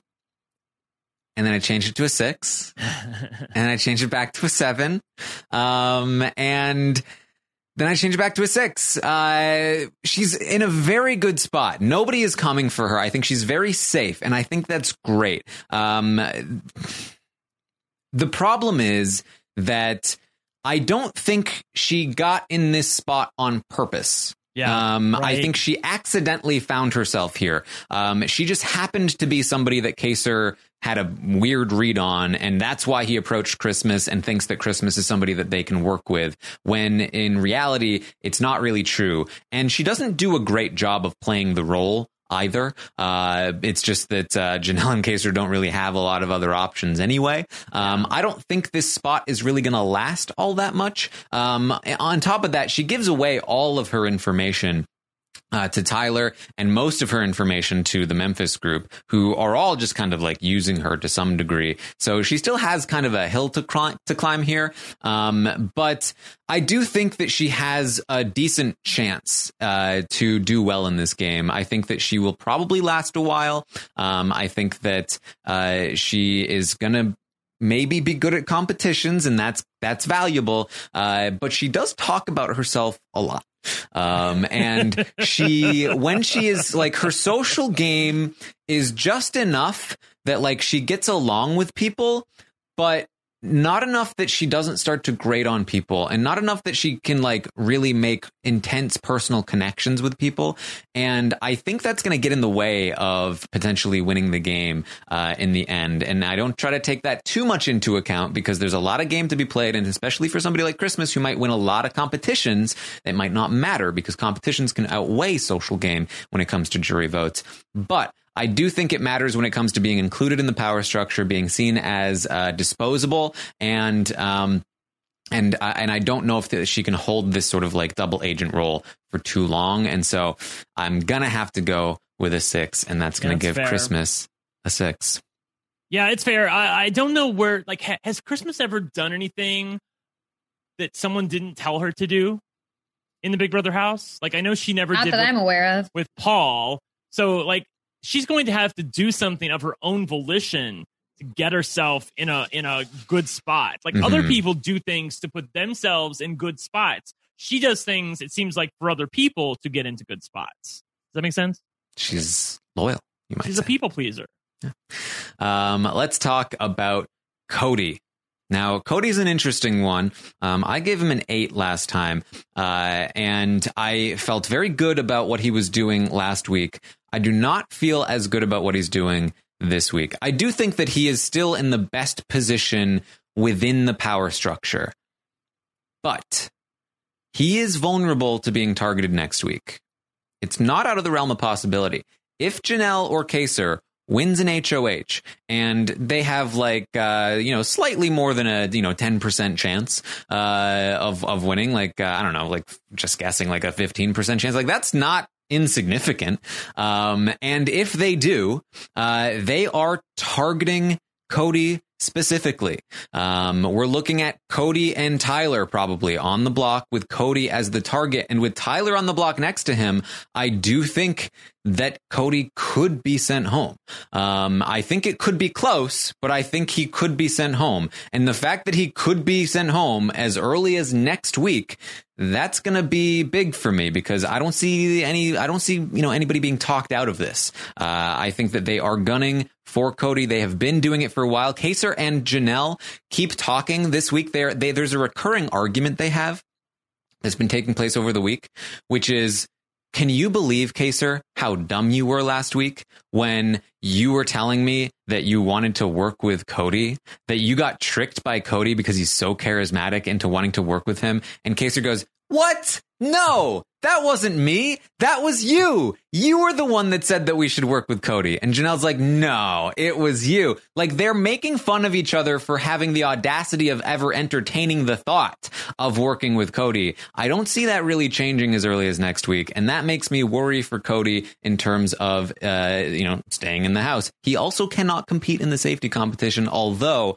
I think some people would save him in the safety competition if they won it. So that's probably his biggest saving grace. So with all that in mind, I also have to account for the fact that this was his first real challenge in the game that he has had to deal with without the aid of Derek. And I was not super impressed with how he dealt with it. typically what you'd see in a situation like this where people are starting to stray and worry is that Cody would have sat down with Derek. He would have given him the information. They would have processed it together and they would have come up with a game plan. They would have executed the game plan. Everything would have been fine by the end of the day. It's not what happened here with Cody. Cody kind of approached it a little more emotionally. It's kind of what we expected from him. He approached A and Bay and he tried to be like, why are you doing this? You should trust me. And that wasn't the way to do it. And they ended up separating. They don't trust Cody anymore. And the group has weakened in its influence and power. And if this is an indication of Cody's ability to hold a group like this together, I don't have nearly as much faith in his ability to keep it together long term. So with all that in mind, it's going to be a 6 for Cody from me. Brent, what are your thoughts? So I gave him a 7 last week, and I was vacillating between giving him a 6 and a 6 or a 7 this week. And ultimately, I came down to keeping it at a 7. And this is the reason why. Assuming Nicole Anthony gets evicted, there's only going to be 5 people playing in the safety competition. Tyler's one of those people. Memphis is one of those people. I think both people would also save Cody. I think Enzo is actually one of those people as well. So Enzo, I think, would also save Cody. So 3 people next week competing, I think, would all save Cody and make him their +1. Add to that the fact that there's a veto that I have every confidence he could win. And that's assuming that Kaser and Janelle win HOH, which, again, is like 15% chance. But who knows what the competition's going to be. And he's very social. People like Cody. I know that Janie and Kaser really aren't feeling him lately, but a lot of people in the house are. They like Cody and they get along with him well. And I think they see Cody as being less sneaky than Tyler. Although, actually, now that I think about it, I don't know if that's totally true. I think that, I think they see them about the same, maybe Cody a little bit less. I think they see Cody as a little bit less trustworthy than Tyler and less sneaky than Tyler, but still, like, they trust him. So overall, I kept it at a 7. I just like dropping Cody down to a 6. Like, basically, I'm like, I almost want to give him a 6, but I'm like, I'm not going to be fooled again. Like, I feel like Cody's going to do well. He's got a golden path set up in front of him. Like, we all know how this is going to end. So, like, until the story changes, I'm not gonna buy the bullshit anymore. I'm like, I'm already preparing myself for I'm preparing myself for Franzel to be in the final 2. Like, I really am. Like, Franzel, really. Well, that'll I'm telling buy. you guys. Yeah. Spoilers for Franzel. Yeah. I really am. I think that I just don't even know what it would take at this point to get her out of the house. But we're on Cody, and it's a 7. All right, Melissa. I think I would give Cody a 7 as well. I gave him an 8 last week, and so I do think he's in a worse off position just because there are people who are targeting him, whereas last week it didn't seem like anybody was interested in targeting him, or at least they thought that he would want to work with them and wouldn't want to, go against him. But it does seem like now he has more people targeting him. However, it's only a couple people. And also he has so many other people on his side, like Brent said, people who would compete in the safety suite and save him.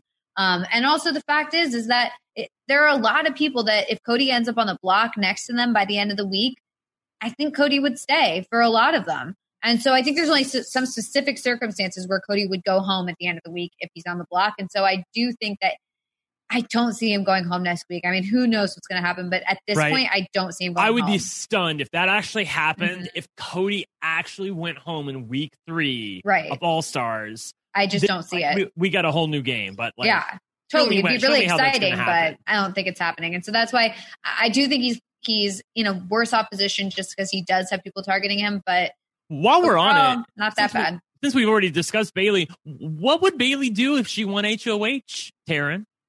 That's what I'm saying. That's like I think she would need to take a shot because who else is she going to go after? Like Ian? I don't know if she would. I honestly don't think that she would take a shot. Like, I mean, I think she'd take a shot, but I don't think she would take like the big shot. Like, I don't think she'd go against Cody. I just don't. I think she might try and like pick off someone from that side of the house maybe, but I don't know if Would she put up Franzel? Cody. She doesn't have much of a relationship with her. I could see a situation where Cody? She's like, I'm not working with Nicole. So it's a weird shot to take though. Like if you're gonna put up Franzel, you might as well take a shot at Cody. Yeah. But I don't know if but she she would could actually just say like Nicole is my target. Like I'm going to put up somebody else, like and not piss off Cody. Oh, but Cody's gonna be pissed off. Well, yeah, but at that point, she thinks he might not be. Yeah. Like right because like. Well, this is the problem. This is why I think she's not going to try very hard. Ugh. The chat is saying Memphis and Ian. I don't think she goes for Memphis because that pisses off Janelle and Kaser just as much as anything else. And I don't think she goes for Ian because I feel like she recognizes that Ian isn't like. I don't know. Let's not forget she has a gentleman's agreement with Memphis, but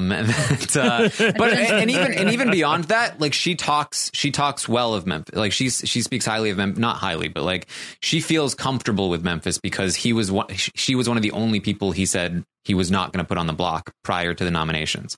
And Day has recognized that. She's like, Bay got a confirmation that she was good. I didn't get one of those. Like, why didn't I get one of those?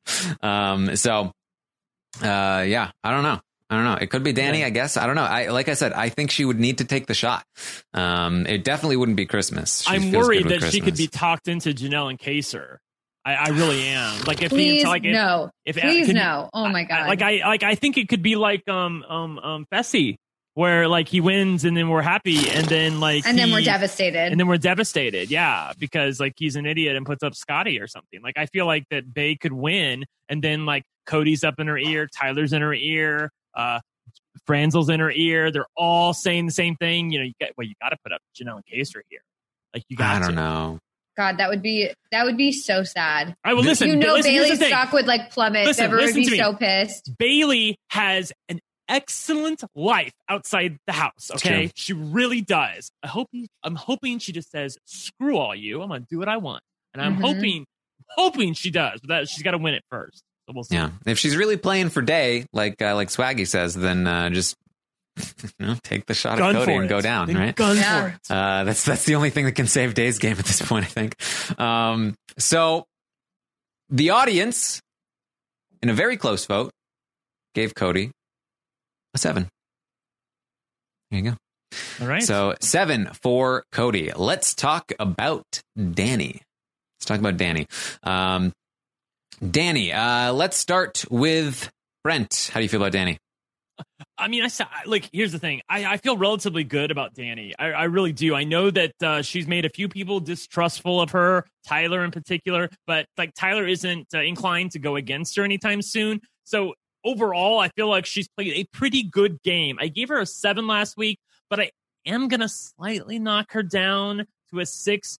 I do think that there are a couple of different ways that she could end up on the block. Ironically, I don't think that Janelle is one of those ways. I don't think that Janelle ever goes after Danny. I think that Janie even said something on the feeds at one point about how she's just made an agreement with right. That was the thing that we got outside this house. She made an agreement with Danny not to target her, even though Danny doesn't have any gripes about targeting Janelle. Like it's a one-way deal as far as Danny is concerned. So I don't know, but I do think there are a couple ways that she could go out, and she's played a little messier this week. Also, like even though the talk with Memphis, you know, it's not going to pay any immediate dividends insofar as causing anything bad to happen to her. I do feel like that her anger at Memphis when she was discussing possibly backdooring Janelle and Kaser before the veto happened, like the anger was showing on her face. Like you could tell that she was irritated. Now, if Memphis, I don't know if Memphis picked up on that or not. I kind of feel like he did, but she doesn't know how to hide her feelings that well, and she's not a good liar. You talked about that on the feed update today with Mel. But overall, I don't trust her, so I did knock her down a peg to a 6. Melissa. You're muted. Sorry, I'm muted. Yeah. I think I have to give her a 6 as well. And I gave her an 8. I thought she was playing a really great game. I thought that she was making a bunch of allies and really kind of just blending in. Like besides actually like making allies, I thought that there wasn't anything really negative I could point out last week. But I do feel like this week she's being a little messy and she's telling people things that maybe she shouldn't be telling them, or like making people distrust her. And overall, she's not really helping herself at all. If anything, she's hurting herself. So I just feel like she's not playing that great, and I'm not very impressed. And I don't know. There's not really that much more to say. I think that she just isn't playing as well as she was last week, and I have less faith in her moving forward. But we'll see. All right. I also gave her a 6. It's 6 across the board for me so far. This week has really leveled out the field a little bit more than before, I think, and people are not playing nearly as well this week as they did last week, in my opinion. It was a major screw up to try to make this alliance with Janelle. Yeah. Big mistake. It caused her to have to cover for that for days. It caused big ripples in her alliance. Another screw up, choosing to not believe Tyler in the Tyler versus Day situation and make it obvious that she didn't believe Tyler, then go to Tyler and be like, now I trust you. She's completely lost Tyler's trust. She's also lost Cody's trust. Cody doesn't trust her very much either. But despite all of that, she does remain in a good position. Nobody's the thing. Yeah. Nobody's coming for her anytime soon. And even if Janelle or Kaser win, Janelle has this deal that in the pregame, right? So she's good. She's covered on all sides. And because Bailey and Devon screwed up so bad, they are now below her in the pecking order. So she's not even at the bottom of that. So she has a long time to recover from any of the mistakes that were made. The only problem is she made these mistakes, which tells me she's probably going to make more in the future. 6 from me. That's where I'm coming from too. Like, as far as like her actual play this week, I feel like it's more indicative of like a 5 or a 4. Yeah. But I've always talked about this when I give out my ratings. Like, if I'm not sure of what to do with someone, I'm looking at their play and I'm looking at their position. I'm always going to side with the position in the house. Like, what is their position? Because position is king. You can overcome a lot in the Big Brother house through with bad strategy and bad moves that you make if you're positioned well. But bad positioning just usually leaves you out the door. Yeah, and she played so well last week that making the mistakes this week did not knock her down as far as she would have gone down if she had not been so well insulated. Yeah. The audience agrees with us. They gave her a 6 as well. So it's going to be straight 6s on the board for Danny. Yikes, that's a fall. Is that a fall? Oh, yeah. Yeah, she was an 8. Ooh, yep. There it is. Sorry to whoever bought Danny stock. I almost bought Danny. Almost. Almost. All right. So let's talk about David. David, I am going to give David a 2. Me too. Oh my God. Me too. Go ahead. He's been campaigning terribly, telling Janelle that he's gunning for Memphis and that she's in the crosshairs, but he'll maybe give her a week. Terrible move to tell Day about the boys thing. It was just terribly delivered. He continues to not win competitions. He continues to not be well respected in the house and as a game player. Really, the only positive that he has going for him is that he's got Tyler in his corner. And let me tell you, I have no idea what's going on here, but I was reading some updates as we talked, and he was like questioning if he actually had Tyler to people which is definitely going to get back to Tyler, and that's not going to be good news for him. And I will also give him this, that Memphis came for him pretty hard, and I do think that he responded well, that he played it up for sympathy and he did not rise to it. A lot of players in this situation wouldn't be able to help themselves, and they would fight with Memphis, and they would make it obvious that they're against Memphis. David is able to keep his cool, and I do think that is valuable in the game. So like he's not going home probably, and he's not like just completely dead in the water, but it's hard to see David winning this game. It really is. I have to say, I don't think I have ever seen someone in the Big Brother house, and maybe I'm being unfair, but I have a short memory. Someone who is as bad with his emotional intelligence as David is. He has to talk with people, how to respond to people, how to empathize with people. Maybe he does on the inside, but on the outside, it's completely and utterly absent. there is no one in the house who is worse at trying to empathize with people than David. Really, maybe Kaser can be a little aloof at times, but he can have a real conversation with people. I just don't like David. He's so stop and start sometimes with his EI or emotional intelligence, we call it. Like, and I think he even read a book on it. Yeah, the book. The chat is reminding me. He read the book that Nicole Franzel also read, apparently. But like, he doesn't show it. And it's really frustrating. Like, honestly, I really like the chat's mad because I didn't give him the paddle. But like overall, like strategy wise and like game wise, he totally deserves the paddle. I don't know of a player I've seen who's as bad as David, but his position is okay. Like, he's going to survive this week. And once he does, then, you know, who besides Memphis is really irritated with him right now? Yeah, he's got another like 70 days to turn it around, right? So I don't have a lot of faith that he will, but it's not quite a 1. Yeah, I agree. It's a 2 for me, and the same as you guys said. Like, it's like he just made one bad move after another this week. It's just like he went from a spot where it was like he's for sure staying, Nicole is definitely leaving. Like, no need to really even do anything because you're going to stay. To like turning it around and making it so that he was probably going to go home at one point. And now it seems like he's not going to go home anymore, but it's like through nothing that he did. Yeah. Like, it's like, why are you doing that? Like, stop, you're making this worse for yourself.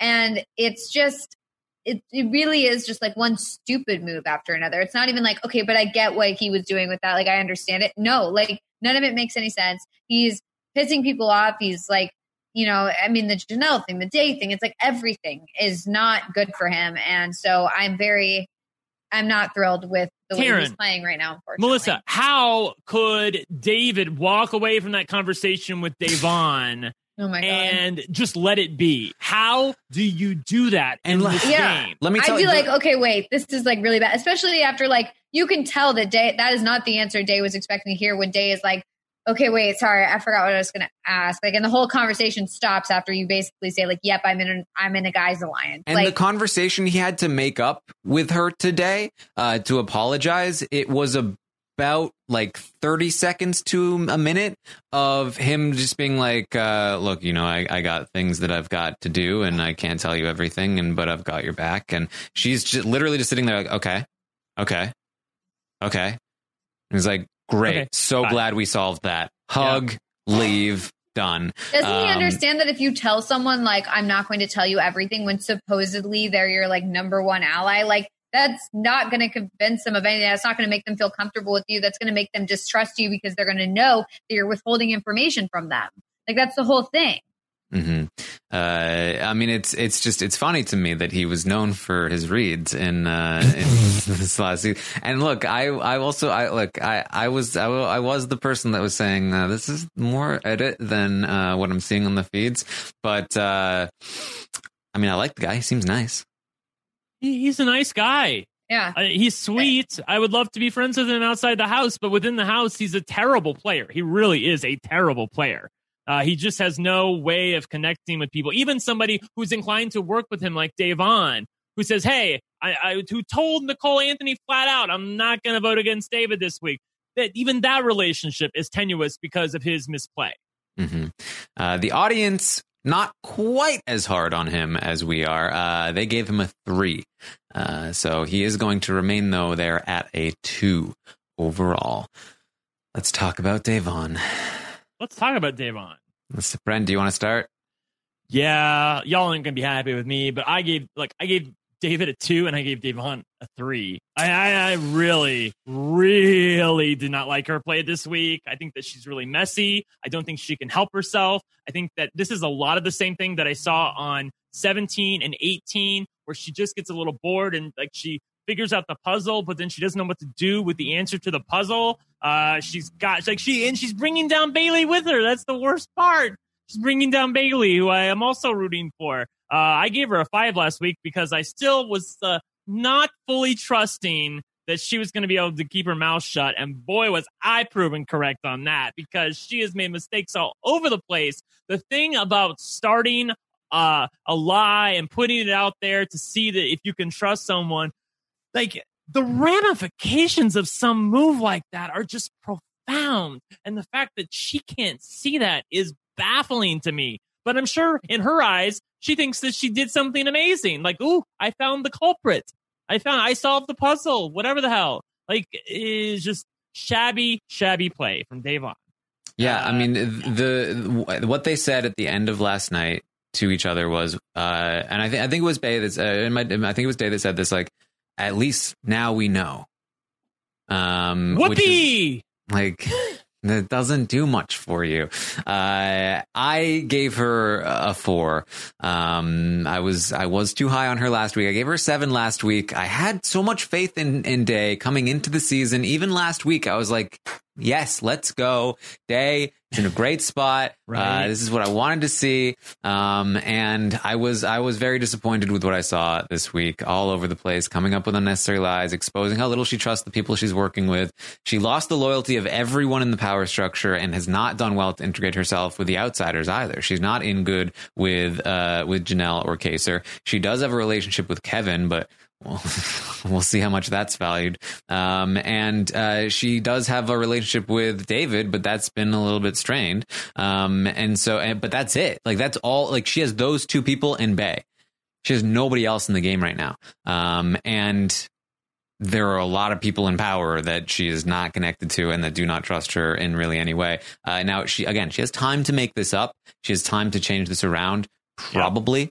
But for right now, this is bad news for her current positioning in the game. Melissa, what do you think? Yeah, no, I agree. And I'd give her a 4. I gave her a 6 last week. And I do think that her gameplay has suffered this week. I think that she, it's kind of interesting because it's like, I do like the idea of like, okay, expose a lie from somebody, but like, don't do that multiple times and don't like get caught doing it and all that sort of stuff. It just ends up getting really complicated and people don't end up trusting you. So I think that was kind of not great, obviously. And then also like when people approach you with an alliance or wanting to work with you, like she just is just so hesitant about it. And like Bailey had to basically tell Janelle and Kaser, like, this is her thing. She, this is the way Day operates. She has to go do some research. And like even Day during the conversation was like, I don't know, like, but what about XYZ or like, what about last week, And it's like, when someone approaches you with something, just say yes. Just be like, yeah, absolutely. I'm interested in working with you. Like, whatever. Like, you don't have to like fully, like, like cut your hand and like touch their palm with your blood or whatever. Like, just like literally all you need to do is just say like, yeah, that interests me. Or at least like seem interested. But if you seem hesitant, like people are going to be suspicious of that. And I feel like Day is like thinking to herself, like, you should want to work with me. You should feel lucky to get to work with me. And so I'm going to like pick and choose my options when really like that might not be the case at this point. So, yeah, I don't think she played that well this week, but I do feel like her and Bailey can turn it around. I really like seeing them work together. And I really hope they team up with Janelle and Kaser, please. Mm-hmm. All right. So the audience gave Devon a 5 out of 10. They were a little bit higher on Devon Y'all than the rest of us. You love Devon, so you gave her a 5. I see what's happening. All right. Let's talk about Enzo.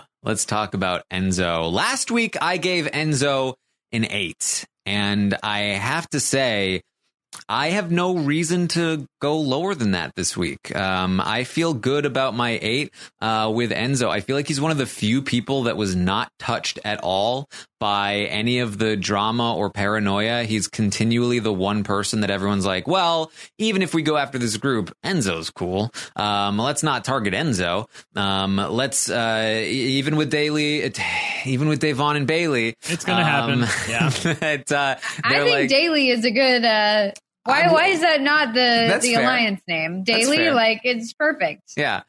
Even Daily are like, they feel like they can work with Enzo if like Cody's gone, like if like whatever happens, like Enzo is still a very valued piece on the board. Enzo probably one of the safest people heading into next week. I don't think anybody would put him on the block or target him. Maybe Janelle or Kaser might use him as a pawn. It's possible. but I have to imagine that they'd go with somebody else instead, just because it's not really worth agitating him, and they don't see him as connected to the rest of them. So he's deeply embedded in the power structure as well. I think he's Cody's number one. He is included in pretty much every alliance except for the Memphis one, but he's like an honorary member of that one. Not seen as a big threat, despite the fact that he is one of few people that has won a competition this season so far. So I actually really like Enzo's position. My one fault is still always going to be, can he win a jury vote? He doesn't make those personal one-on-one connections, but his ability to win competitions and the fact that he's probably going to be here for a while gives him a lot of leverage and a lot of opportunity. So once again, it's going to be an 8 from me. Melissa, what do you think? Yeah, I mean, I haven't seen anything that makes me think that he's played any worse this week or put himself in a worse off position. If anything, like, it does seem like he's in about the same place as he was. He seems, like you said, untouched. The only thing that makes me not want to increase his score is just because I haven't seen him do anything to like merit an increase. It just seems like he's kind of just doing exactly what he does, which is just kind of like be personable and friendly and funny and stay below the radar and make people want to work with him. And like, that's kind of his thing. But I haven't seen him like make any really inroads with anyone else that he wasn't already making inroads with. And I haven't really seen like any sort of like, it doesn't seem to me like he's a number one person for anyone. Like, I know that him and Cody have something going on, but I feel like Cody's got his hands in a lot of different cookie jars. So it doesn't necessarily feel like Enzo's the number one, like those two to the end. Maybe that's the case, but I don't really know for sure. So I'm going to keep Enzo at a 7. All right. Brent. Yes, so I was low on Enzo last week. I gave him a 6, but I did increase my score. In fact, I am going to give him an 8 this week. I think that Enzo is literally the safest person in the house. I really don't think that he would go up even as a pawn. Maybe there's a universe where that could happen, where like, you know, the safety saves 2 people. Somebody else wins the veto, saves someone else on the block, and maybe he has to go up in that instance. But even then, I don't think he's going to be sent home. I do think that he does a good job. I think that he did I think he did a good job connecting with people in Big Brother 12. I just think that the problem was that other people did more. Like Hayden did more. Hayden connected with people, but he also won competitions. Lane connected with people, but he also won competitions. Like nobody really looked at Enzo as somebody who was a mover and shaker of the game. Whereas I do feel like this time people even more like Enzo. He's more well liked by everybody in the house than even people like Tyler. I feel like no one's looking at Enzo as someone who's shady. And he really has a way of just connecting with people. And he's fun to imitate too with Karen on the live feed. Sorry, I think like, you know, Big Brother 12 was a cast of characters. I mean, you had Brittany, Andrew, Monet, Annie, Rachel, Reagan, even Matt. Like they were Andrew. I said Andrew. Yeah. Sorry. They were a bunch of big characters, a lot of entertainment in that house. And Enzo was just kind of one of them. This is a house of gamers. This is a house of chill people who are not huge personalities for the most part. And Enzo stands out a lot more in that way, where like Enzo is such a relief for these people that like I feel it too when I watch the feeds and there's a conversation happening. It's just a generic conversation. Nothing interesting has happened. And then Enzo walks in. I'm like, okay, here we go. This is going to be more fun. And I have to imagine that's part of what they're feeling as well. Like he provides that entertainment factor as this big character, as one of the few big characters in that house that I think there's a difference there in terms of how he fits in. Yeah. Do you think that there's a possibility that he could get to the end of the game and end up like in the same spot where people are like, I don't want to take you to the end because you're so well liked and you would totally get all the votes. Like I feel like Hayden evicted him in part because like he didn't think that Enzo did as much. So he wanted to bring Lane to the end. But like I do feel like he might still end up in the same spot for like almost a different reason. Totally possible, but I think the thing that could help him is that the people that he is surrounded with all are probably looking more dangerous than him, but that also means that I think again he'll have trouble winning in the end, and especially with an all-star cast and with a cast that appreciates gameplay, they might like him more, but they might not respect his game as much. But it's again so far off that I don't want to deduct too many points in terms of like if I thought Enzo was like a serious jury threat, I'd give him a 9 right now. I think his positioning and the like where he is right now in the structure of the house and how he is playing. Good. Again, and one of the only people this week with all the chaos to keep his cool and to not make any mistakes, like that's super valuable in a house where everyone is screwing up and running around with their heads cut off. I want to talk about that really quickly because that's the thing that made me increase my score, Melissa, when you said that, he hasn't really done anything to warrant, being moved up. From my point of view, and I take your point on that, but from my point of view, the fact that he somehow kept his nose clean through all the shit that happened over the past, 7 days is pretty amazing to me. So that's why I was really impressed. And I agree, Taryn. Enzo is somebody who I'm not inclined to like. Like he's not typically the person that I gravitate to. But when he does come on the feeds, like I don't respond to Enzo the way I respond when like Tyler comes on or Cody comes on or Danny comes on. Like when Enzo's on there, I find myself rooting for him, and I enjoy that very much. Yes. The audience also went up a little bit on Enzo, not quite as high as Brent, but they gave Enzo a 7, and it was a 7 right on the dot. 7.00. So this doesn't happen very often. So let's move on to Ian. Let's talk about Ian, and we'll give the audience score for this one first. The audience feels like Ian last week was a 5, and this week is a 6.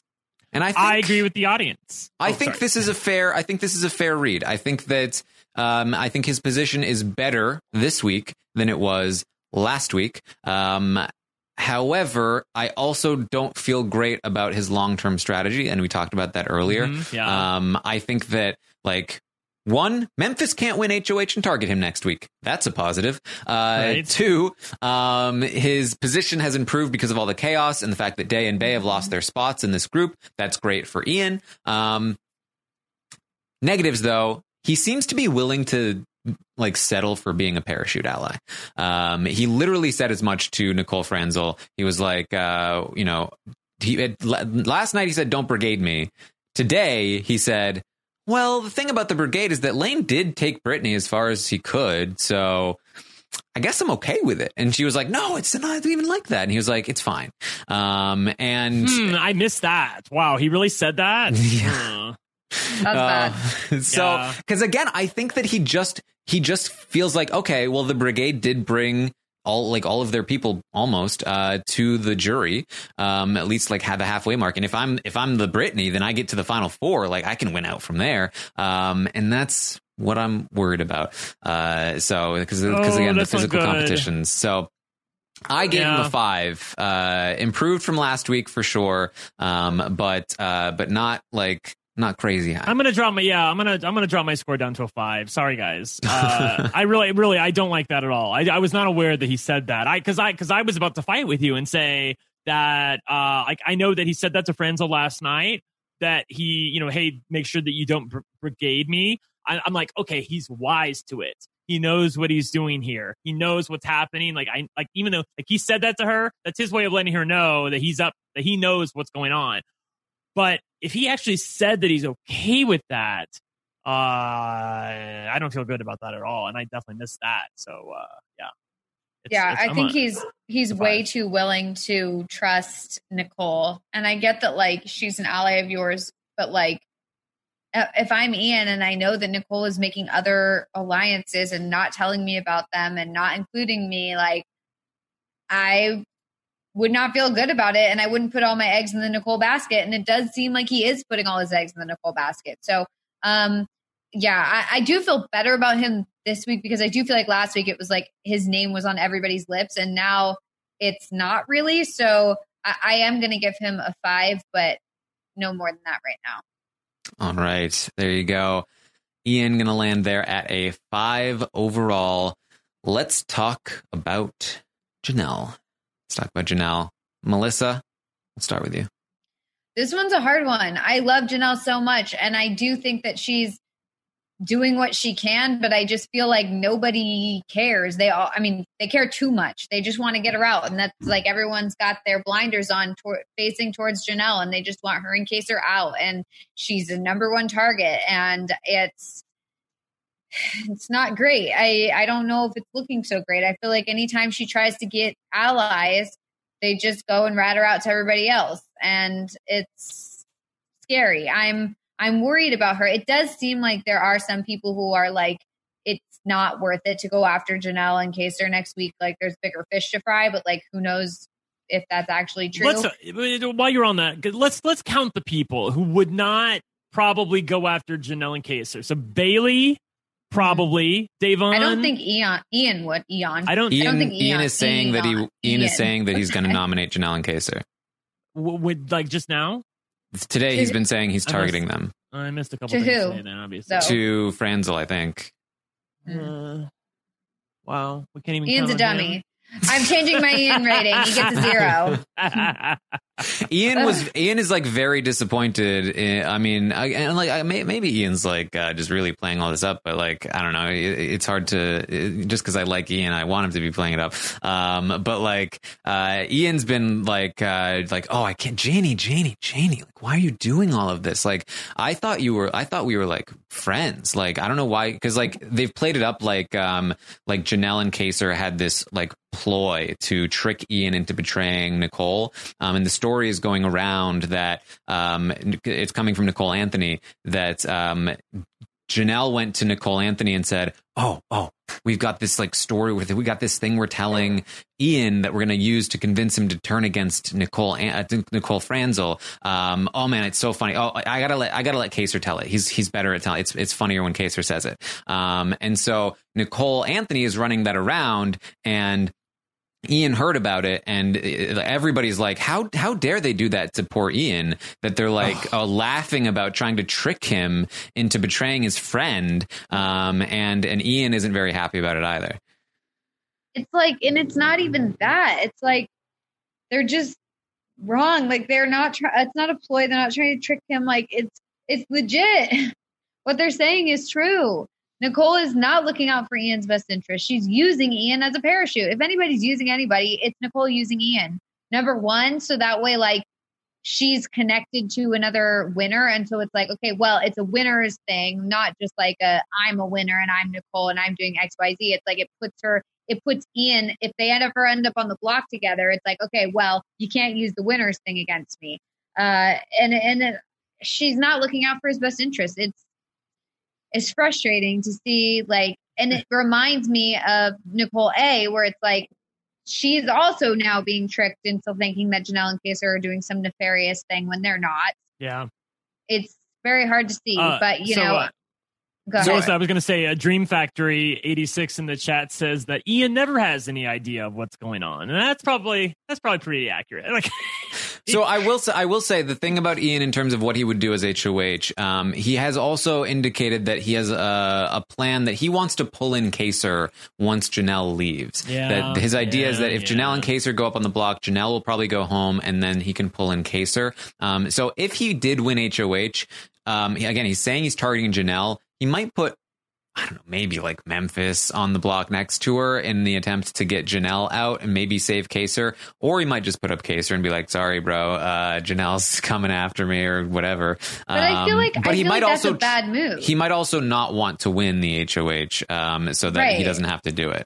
Like, I don't think he's going to put up Janie. Yeah. If he wants to work with Kaysar, then putting up Kaysar's ally or Kaysar himself is not going to make Kaysar want to come to his side. I think the way that would work out is if somebody else puts them on and then Janelle happens to go home and then Ian can step in and be like, look, like that sucks. Like, here, come to me. Otherwise it's like, okay, well, yeah, sure. I'm not going to work with you. You literally just kicked out my ally. Like, what do you think? Yeah. If Ian, I think, looks around him and sees, Cody, Franzel, Danny, like those, Tyler, like any of those people still in the competition, and like not like Janelle and Case or whoever not in the competition. I think Ian will probably just be like, yeah, go ahead and do that for me. So yeah, I agree. All right. Wow. So Janelle, people that wouldn't put her up, I think herself, Kaser, and Bay, probably Bailey, and maybe Davon. Yeah. Well, great. I gave Janie a 3, just FYI. Like, me too. I don't think she's playing very well. But in fairness to her, I think a lot of people are not letting her play well. Right. Like, they're not letting her. They're not even giving her a chance. Like, her position's terrible, Melissa. It really is. Like, there's no one who's working bad. But that's like, it's not her fault. They're literally not even opening the door. They're just slamming it in her face. And it makes me so angry that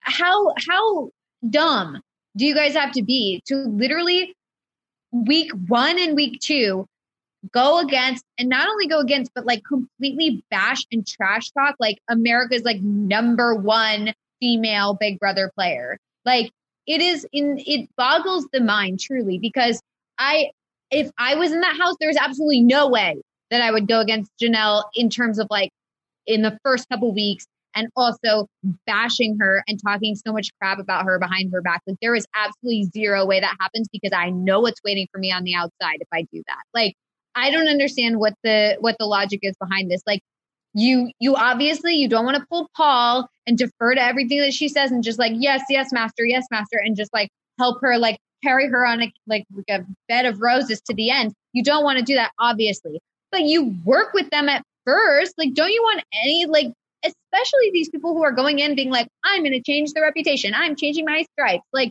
Nicole or whoever, like I want to earn it. They're sitting there and going against the fan favorite. Like, you know what you're doing. Like, you are going to get trashed on Twitter. Like, do you see what this is going on? These people are crazy to me.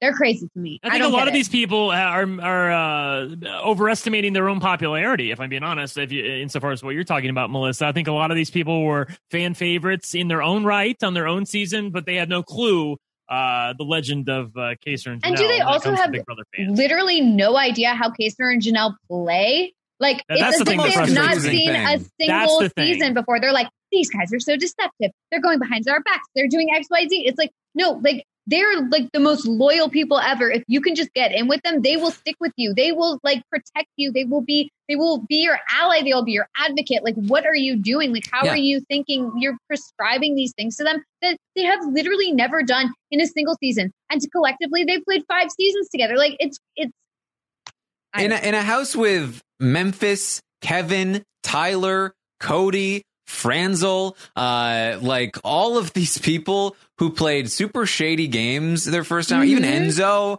like Danny to some degree, like people who were sketchy when they played before, versus Janelle and Kaser, who are like the most shining example of an alliance that's just an alliance, and every season they're in turns into like a team versus team thing because they're just on a team.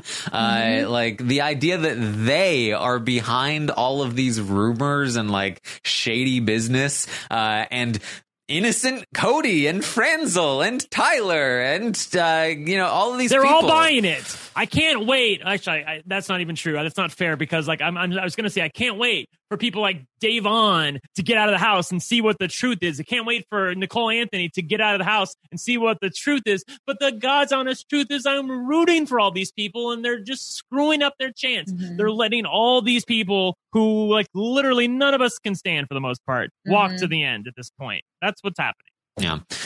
So Janelle, sorry, Melissa, you haven't given your rating yet? I guess I'll give her a 4. A 4 from Melissa.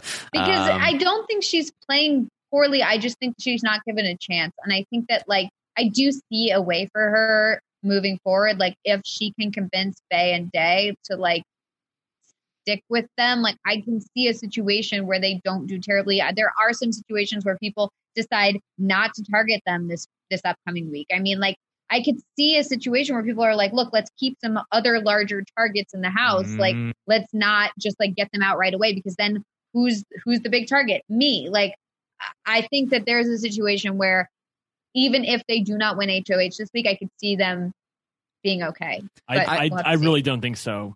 Yeah, I think she's the most likely boot next week by a mile. And I also would push back that she's not playing poorly. I do think she is playing poorly. A few areas, yeah. Yeah, I mean, she drew not the greatest hand the first week for sure. But she wasn't Cody's target. It was Kaysar, and that was bad for her. That put her in a weird spot, but she played very badly from that spot. From that point. And, you know, I mean, for as much as we give crap to Nicole Anthony and Kevin for like completely reading this situation wrong, Janelle is also reading Nicole Anthony wrong. And Nicole Anthony is not trying hard to pretend she's with Janelle. But Janelle is giving everything to Nicole. Nicole is giving nothing back. Janelle asked Nicole, like, who told you don't have the votes? And Nicole was like, I don't want to say. She's like, what do you mean you don't want to say? Well, like, why not? I'm telling you everything. Like, why not say? She's like, it doesn't matter anymore. I just want to tell you. And she's like, he's not seeing it. And like the body language is like you can tell in a conversation between Janelle and Nicole is like huddled up. Like she's like, she hates it. And Janelle just doesn't see it at all. And that's some really bad reads right there. And there was the thing with continually vetoing Ian's involvement over Christmas and thinking Christmas is the trustworthy person. And everything she says is leaking around the house via Nicole, via Christmas, via all these people that are just playing her. And she doesn't even realize that all of her stuff is all over the place every time she says something. Like she's got like 5 leaks and she's playing not even great with the leaks. She needs to plug the leaks and then start playing a little better. And then maybe she's got a shot. Having some power would definitely help. But I got to say, even if Janelle wins HOH next week, I don't know if I have enough faith in her that I don't think she'd just go right out the door the next week right now, based on how she's been playing so far. Melissa, you know that thing on Twitter where people go, you know, like, Melissa breathed and then the house like went crazy. Like that's literally what it's like with Janelle. Like Janelle breathes and like immediately it's all over the freaking house that she breathed. It's just crazy. It's crazy to me. Like they're so obsessed with her. It's like that other one. It's like, why are you so obsessed with me? Like they're literally obsessed with her. Yeah. Yes. So the audience gave Janelle a 5. They felt even better than Melissa about Janelle. God bless you all. So that means Janelle is going to land there at a 4, I believe. Yep. And so let's move on to Kaysar. And everything I just said about Janelle, I think applies to Kaysar for the most part. I think he has a couple more outs than she does. I think he's less likely to go home next week. And if Janelle goes home, I think Kaysar can breathe. I think Kaysar's got some space to do something, but not a lot of space. And I also don't think it's a given that Janelle goes home over Kaysar. Just today, Memphis and Cody were talking about how everyone's going to want Kaysar gone and Janelle gone next week, but they both are planning on pushing hard to make sure it's Kaysar because they would like for Kaysar to leave and not Janelle. And so I also gave Kaysar a 3. I feel like it's not great. I mean, I gave him a 2 last week, and I did increase it to a 3, mainly because I'm pretty convinced. He survived another week. Yeah, and I'm pretty convinced that Janie would go home over Kaysar. Like, I just feel like there's so much angst in the house via Janelle that no matter how hard Cody and Memphis push that they want it to be Kaysar, I really don't see it being that way. I think it'll be Tyler. And via Tyler, David, and Franzel and Ian. Then you start to look at like, what do Bailey and Davon do? They probably side with Janelle. So maybe David does side with Janelle. I don't know. I guess it's a little bit up in the air, but you have Danny going after Janelle. So it could be a close vote. If Cody and Memphis, get their hooks into things, but Christmas goes with Tyler, if I didn't say that already. So, I do think Janelle is more likely to leave though. Yeah, I'm going to give Kaysar a 4 as well, unfortunately. And let me just say, like, I love Kaysar so much. Like, watching him is so amazing. And when he gives those like inspiring speeches, like to his potential allies or his potential new alliance, where he's like, I am here to play. Like, I'm here to go for it. I'm going to like swing for the fences. I'm going to get these people. Like I get so inspired and I just love it so much. And it makes me so pumped up. And then just to see all these people just like immediately leave and like just spill the beans on this whole thing. It just like, it rips my heart out. It makes me so sad and depressed. And I want this Janelle, Kaysar, Da'Vonne, and Bailey thing to be a real thing, because can you imagine that as a Final Four? Like, I just like can't even. It would be so amazing, and I would love it so much. So I feel sad to give Kaysar a 4 because I think that a lot of this, and same with Janelle, is like they're not even giving it a chance. They're not even being given a chance to play well or to play to their true potential. And they're just kind of like being shut out of everything, which is unfortunate. But, yeah. I mean, I will again push back a little bit that like this is the game that Janelle and Kaysar play every time. Like they have had 3 shots now, and every time it plays out this way, I think we can't blame the circumstances. I think that this is kind of just the game they play. But I think that's the reason. I think that the reason is because watching them on their first season, they're not given the option to play any other way. I think that people see them, number one, as a pair. Like, what are they going to do? Be like, oh no, we're not working together. Like, no, like no one will believe that. And then, you know, they're never given the chance to like work with people or become something else. They're always just like pushed into a corner and forced to like fight their way out of it and like play scrappy and play hard, like right from the get-go. They're never given the opportunity to just sit and wait. I mean, do you think there's any situation where they come in this season and they just like kind of sit back and chill and no one notices them? Like, I mean, come on, it's Janelle and Kaysar. I mean, look, I was trying to give Kaysar some leeway at the start of the season to say, look, he went out in his first season because of circumstances. He came back into the second season with the reputation. He was the rock star. He never really had a chance to play his own game there. But like, this is the 3rd time. And I feel like at some point you have to say there's one common denominator here. And there were other players who were obvious pairs. There are other players in this house with huge targets on their back, and they did manage to incorporate themselves into the house. And that has not happened with Janelle and Kaysar. And I can't say that it's completely not in their hands. So, okay, I must be like not remembering this, but maybe I'm just totally blanking on it. But like, who else has come into the house as such an obvious pair who's played before together as a pair? I mean, this season? Well, I will tell you that Da'Vonne came into the house telling people that Bailey was her number 1.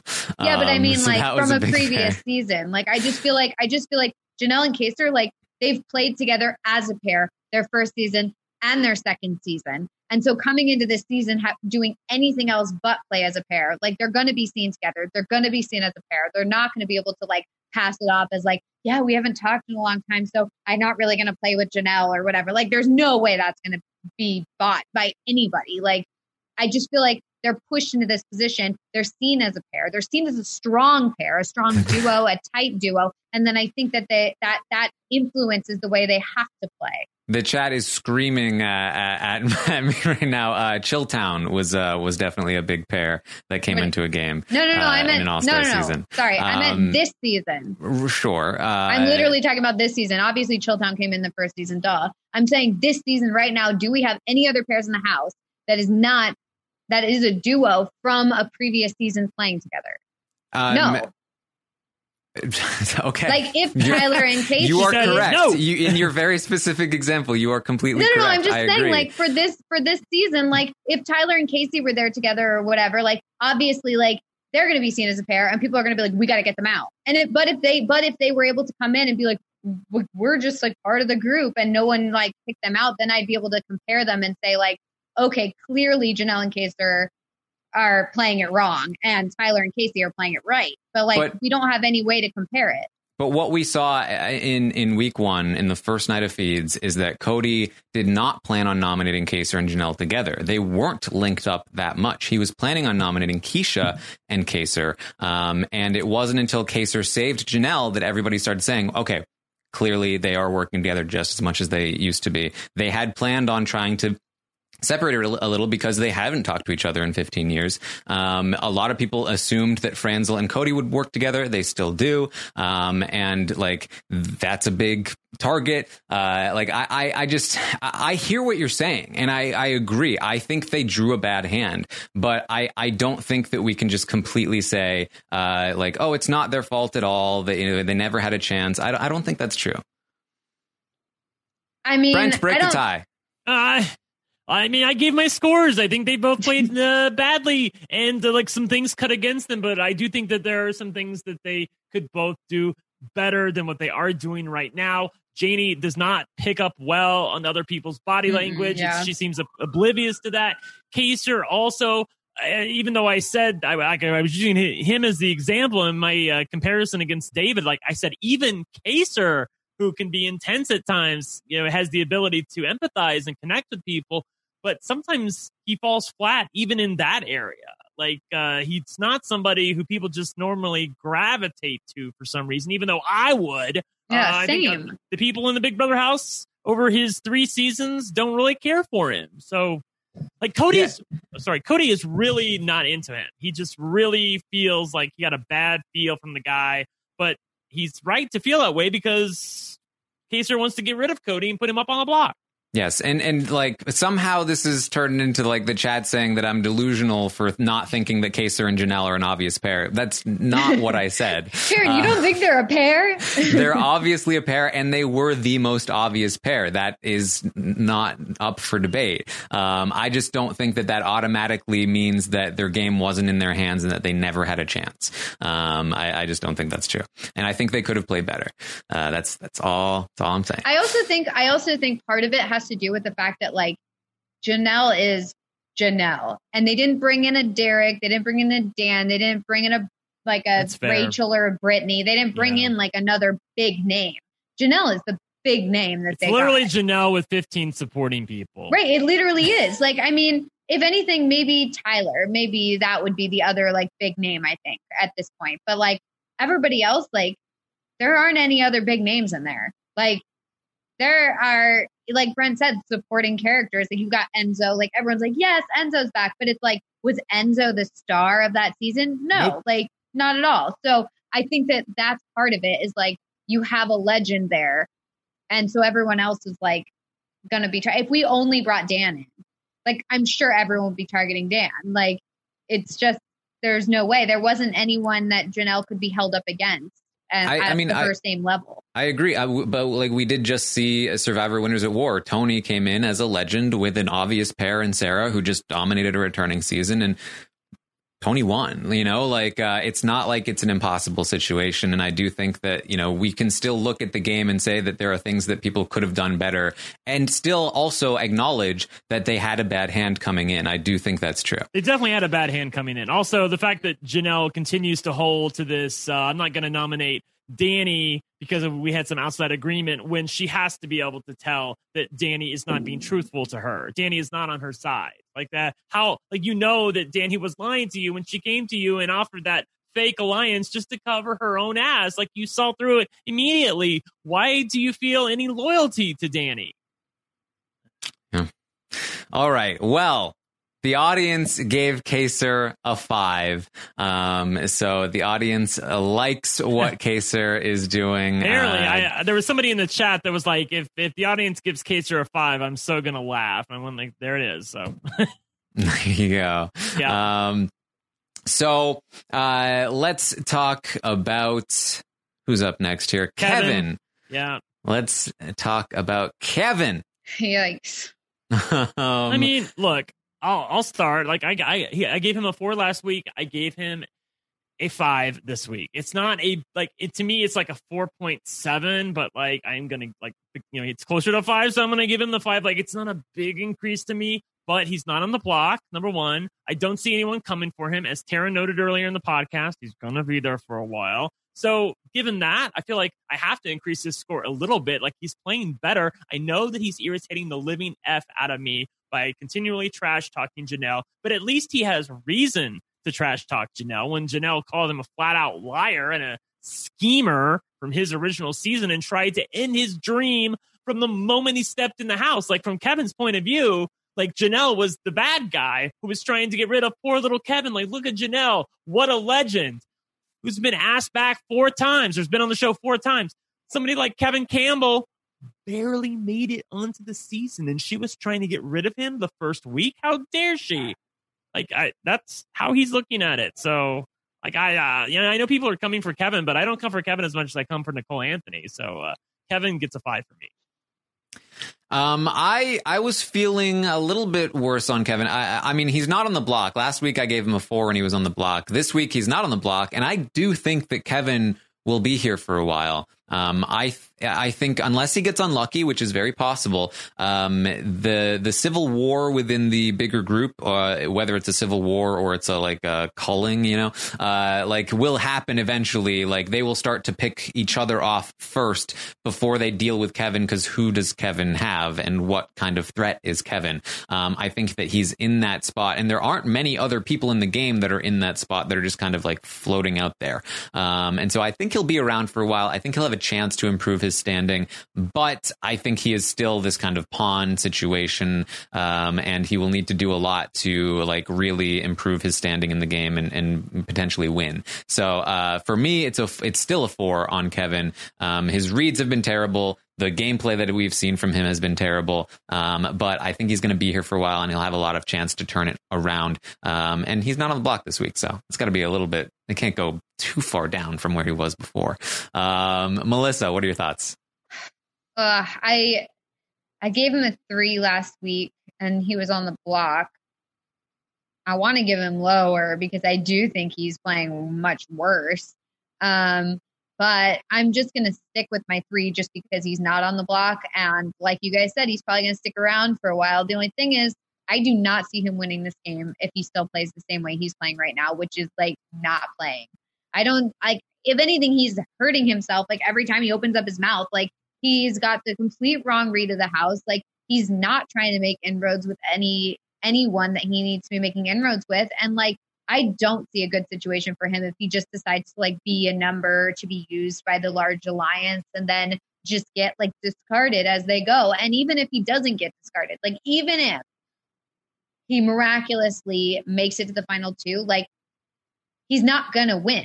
Like there's no possible way unless like the other person who's sitting up there on the block with him is, or up there like in the final 2 with him is like, I don't know, like pisses everybody off and just insults everyone the whole time. Like that's literally the only way, because he's not doing anything. He's not playing. Nobody's respecting his game. Nobody thinks of him as like an important player. Like I'm very disappointed in him because I really do. I do like him as a person, and I do like him as I really was very excited to see him come in and play. And I really thought he was going to like go for it and go for it hard, but it just seems like he's not recognizing his bad position. Like he's not recognizing that like, okay, now that I'm on the outside, totally on the outside, and nobody seems to want to work with me, like I need to find a way to work with these outside people. Like why go? I get that you're upset with Janelle, and I get that, and it makes sense. But like, what else are you going to do? Like go and work with these people who don't have anyone else. Like tell them like, look, everything else aside, I don't have anyone, and you guys are in a tough position. So like, let's turn this around for us. Like otherwise you're just going to be picked off. It's just bad. I feel like he's Taryn is correct in that he didn't play this way on Big Brother 11 either. Like he just kind of, floated a little bit and didn't make any definite moves one way or the other. But didn't he have a better read? No, the game was very open. It was very open. He didn't need to make any reads. Yeah, I think he's somehow convinced that like if he throws in his lot with Cody and Tyler, like he can be there when like the civil war breaks out between whatever big glob of people is together, and no one will worry about him, and he may be able to get to the end. Obviously, it's a different game than what was happening on Big Brother 11 in modern day Big Brother, and I think that that's the wrong read. However, I saw people in the chat were like complaining that I say position is important. Like I do think that Kevin could see the block, but I do not think he would be evicted. I think we're going to see him for a while. He might be used as a pawn by somebody, but like as far as anyone coming for Kevin, please show me the person on the board who would want to get rid of Kevin Campbell. Like that would make it their life's mission to get rid of Kevin Campbell. It's like you said, he's like, it's like one of those you're in a waste of an HOH position where it's It like really is. nobody's going to want to do it because it's like, I mean, the only way is if somebody who's in between alliances doesn't want to like show their cards and doesn't want to like pick a side. So they just like put up some middle people and get out Kevin because they use it as like a we want to get out floaters type of thing. Right. I mean, that's the only situation I could see. But other than that, it's like, there's no way I'd want to waste my HOH on that. I'd want to get out like a big target. Well, as always, Melissa, you are the voice of the audience. The audience agrees with Melissa on this one. They gave Kevin a 3 out of 10. Makes sense. There you go. As usual. Just kidding. I say as usual, even though I'm not like voting with the audience like most of this. I mean, you're closest. I think you're closest to the audience this week. And I think that Christina has run the stats and you are usually closest to the audience. You really, truly the voice of the people. All right, let's talk about Memphis. Okay. Memphis. I gave him a 5 last week. Yes. He won HOH. He acted like a douche. Like a little old meanie. And I was like, all right, time to drop Memphis. And then things started to work out for him. And I was like, wait, what? What's going on? Why is this working? What? Hold on. Why is nobody talking about Memphis anymore? Why is everyone focusing on each other? How is Memphis all of a sudden in a position where Kaser and Janelle remain the big targets? He's not getting any heat for not targeting them anymore. Nobody's coming after Memphis. And all of a sudden, it's like, what happened? What happened is that his old school style of play, which is like just self-interested, not having to work for an alliance, he's forcing them to deal with the situation he left for them. And no, they're not happy about it, but also no, they can't do anything about it. And there's something a little bit interesting there. Now, I do think that we saw that his social game leaves a lot to be desired. I talked about it earlier this week that it's as though Dan's programming of Memphis at the end of Big Brother 10 to make him suck at jury management has just stayed there, and he now still has it because he wasn't this way. He was not this bad at the start of Big Brother 10. I remember, but he was this bad at the end of Big Brother 10 because Dan was like, "Oh yeah, do this. This is gonna be great. This is gonna be great TV. This is gonna be so good." And like, I really feel like Memphis idolizes Dan, and I think he wants to be Dan, and he's trying to do it, but he does not have the Dan-ness in him, the personal side of it, the charisma that Dan does to pull it off, and so it's very bad. And I think that I don't know how you can win a jury over like that. That's the thing. Yeah, like, can he ever win a jury vote? I don't know. That's the thing. But he is, I think, doing well with his positioning, and I think his connection to Cody is valuable, and I think that he has placed himself in a position where, again, Daly screwing up and sort of like pushing themselves to the bottom of the hierarchy only serves to improve his own positioning. And he also proved that he's good at these competitions.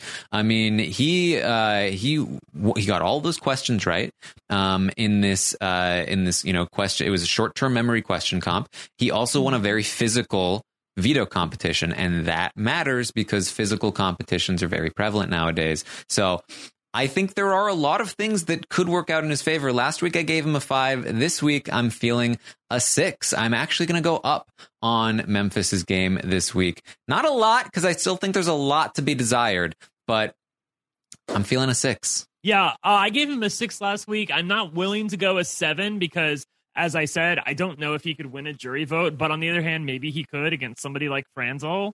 I think in my eyes, Franzel is the final 2 GOAT that everyone's going to try to take to the end. I think he could actually win against her, but maybe there's a few other people that he could go against.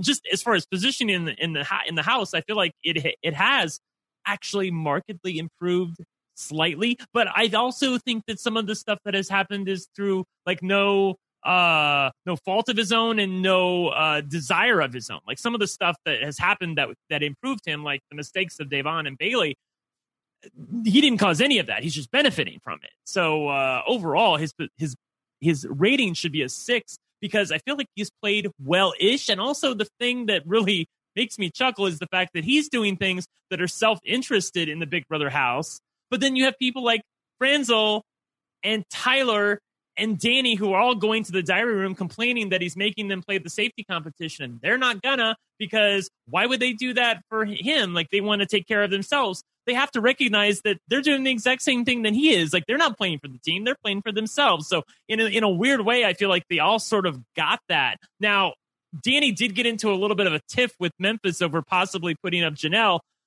but that sort of went away. Like, I don't really think that that's come back, even when he won the veto. Like, he had complete power to do everything, and she didn't push, in my eyes, all that hard to try to get Janelle and Kaser out. Wisely so, because that was like drawing dead. Like, that was never going to happen. And I think she just decided to cut her losses and complain about it to people. But overall, I feel like you have to give him a 6. He's played okay, and he's made himself into somebody who other people know that they can count on. So the only person who is coming after him, obviously, is David. But, show me a comp win from David, and also, like, David's putting up Memphis and Janelle, right? Like, where Janelle goes home, right? Like, totally. I don't see any scenario where Memphis actually goes home. Yeah, and if Janie wins the veto, he's going to put up Kaser, and then Kaser goes home. So, yeah. Yeah. Gosh. For Memphis, this is tricky just because I do feel like, surprisingly, he's coming out of this week kind of unscathed. The only thing is that I just think that it doesn't seem like the alliance that he thought was real and that he formed and all that is actually a thing. And it seems like all of his alliance members are trying to form new alliances, but not include him. And it does seem like in all these new variations of alliances, like, he's never included. And I think that that's something to consider, because I think that, moving forward, if maybe he will be forgotten about a little bit, but no one's going to be protecting him, he would be an easy person to be like, yeah, let's just get Memphis out. And he seems to be the type to upset people. Like, so I could see him doing something or saying something that pisses people off. And then they're like, okay, well, let's just get rid of him. Like, he's not with us anyway. So I think it's already a good thing to not really change your position, or to not go down in your position during your HOH week. I saw Christina posted today or on Twitter about how they've gone up or down in the stock watch based on their HOH. Like, when someone's HOH, do they go down? When someone's HOH, do they go up? And it does seem like a lot of people go down during their first HOH. And I'm going to give him a 5 and not have him go down. But I am worried about his position in the coming weeks, just because I don't feel like he did himself any favors with this week. Yeah, and I heard a few people talking about replacing Memphis with Enzo. Like, that's never a good spot to be when people, like, you're in an alliance with people and they're openly talking about, well, we can get rid of him. Mm-hmm. It wasn't just him, like Danny, Christmas, Franzel, like, none of the women really seem to like Memphis. Mm-hmm. So, but on the other hand, Cody does have his back. I think Tyler'd like to keep him around. Although he was irritated that he got rid of David, so I don't know about that. Like, I mean, he's playing a very different game. Like, he isn't playing the I'm going to get in a big alliance game. He is, I think he's being genuine to some degree when he says big alliances are dumb. I'm not going to do them in the first half of the game. Like, he's relying on this kind of like, I'm just going to position myself in a way where I survive long enough to instead of like comp his way out, even though I think he's more capable than Ian, to like, okay, now I'm going to like link up with Cody and link up with a couple of other people and really start to do what Dan and I did in the second half of season 10. Like, he's playing that different game. I don't think it will work. I think it's an inferior game to the more boring, everyone get an alliance, stomp toward the end. But I think it's interesting, and I think it could work. So I'm intrigued to see how it plays out. Right. I have to say really quickly about Memphis, the part that made me chuckle the most about him was when he was talking with, I think, Cody with their commission meeting, and they were talking about the committee, and they were talking about the people in the committee. And he was openly talking about like replacing the people in the committee because he didn't trust some of them or wanted to get rid of some of them. I had a flashback to Alexis Colby Carrington on Dynasty when she took over Denver Carrington. And she said that, like, I'm going to sell this company, or I'm going to do the merger with this company. And if you all do not go along, I'm just going to replace all of you. with a board that will go along. And that's exactly how Memphis comes off to me, because he's such a douche about it. He's just like thinking he can openly just replace the people in his alliance with new people in his alliance because he doesn't trust them. But he forgets that, number one, Cody has a say in that. Number two, getting rid of those people is going to be harder than he thinks. All right. The audience. Aaron, did you get that alliance? Did you get that metaphor? That's 1985, 1986. Where you weren't born yet, I was completely with you the whole I time. thought. It's a hilarious and insightful metaphor. Thank you. Yes. The thing about what you're saying is that it was actually a really good thing. All right, David. So the audience, not happy with Memphis. The audience gave Memphis a 4. Oh my gosh. You guys are terrible. Terrible. Like, you're just voting them based on popularity. You give Janie 5s and Kaser 5s and Memphis 4s. Are you guys on crack? What are you doing? Little, yeah. All right. So let's talk about Nicole Anthony. Oh, wait, Melissa, I have to reach for something. Hold on. Melissa, let's start with you. I feel bad. I like Nicole so much as a person, but she's just not doing well. And she's got Kevin just like twittering in her ear, like basically giving her the complete wrong view of the house and making her basically brainwashed against Janelle and Kaser, who are literally the only people who are trying to help her stay. And even then, she's like, yeah, well, even if they are trying to get me to stay, and even if they give me their votes and they get votes for me to stay, like, I'm still going to go against them. It's like, what? Why? I get, like, picking out a target and telling the house, like, I'm going after this person so you don't have to worry about me. I get that. But the fact that she's then still saying that she actually is going to go for them, like, it doesn't make any sense. Like, her whole read on the house is wrong. Her whole thing is wrong. She's probably going home. She's not doing herself any favors. Like, I just feel like, and I feel like even, like I said this earlier, like, even if it's like, okay, well, I'm going against Janelle and Kaser, like, that's my target. Like, so, like, everyone else in the house is going against them too.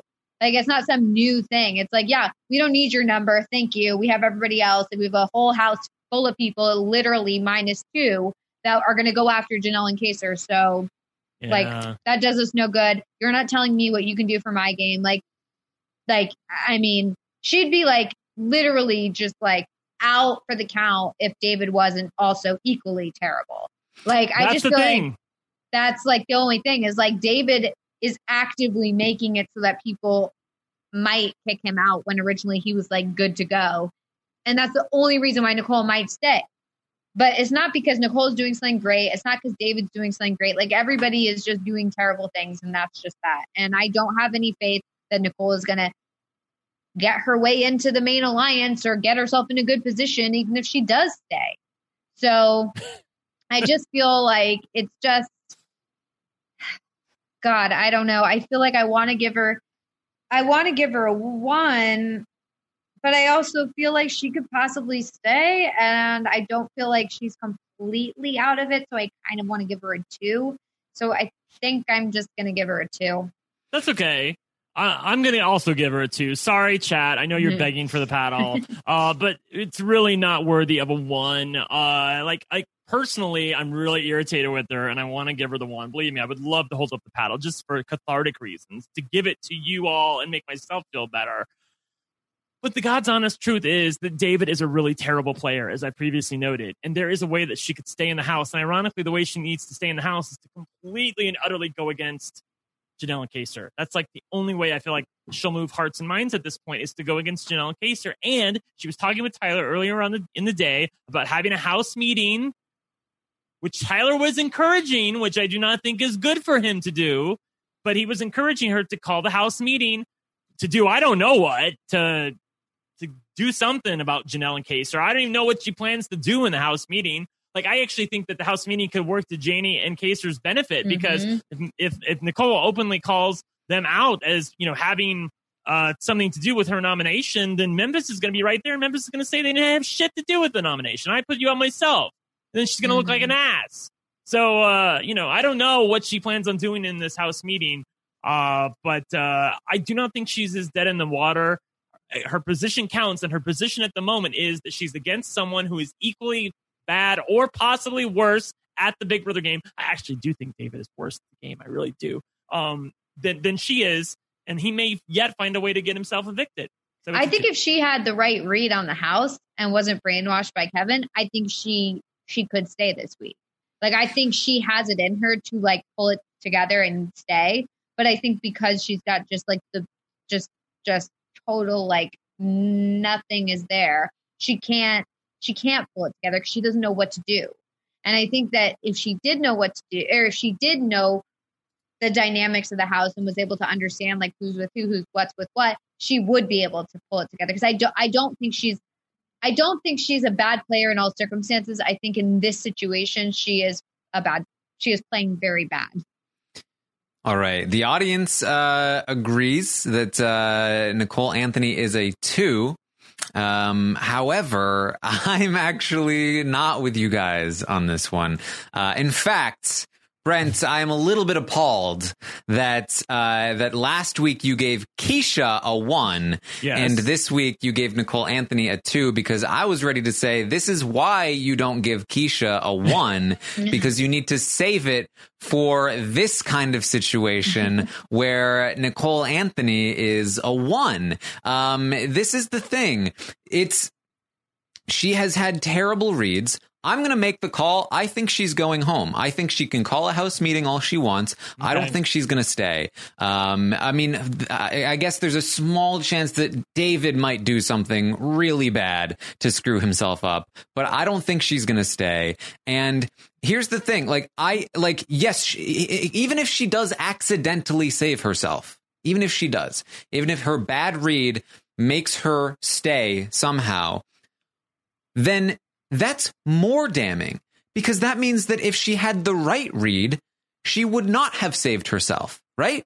Like, if she knew that Janelle was working for her, she wouldn't be campaigning against Janelle, because she wouldn't do that to her friend.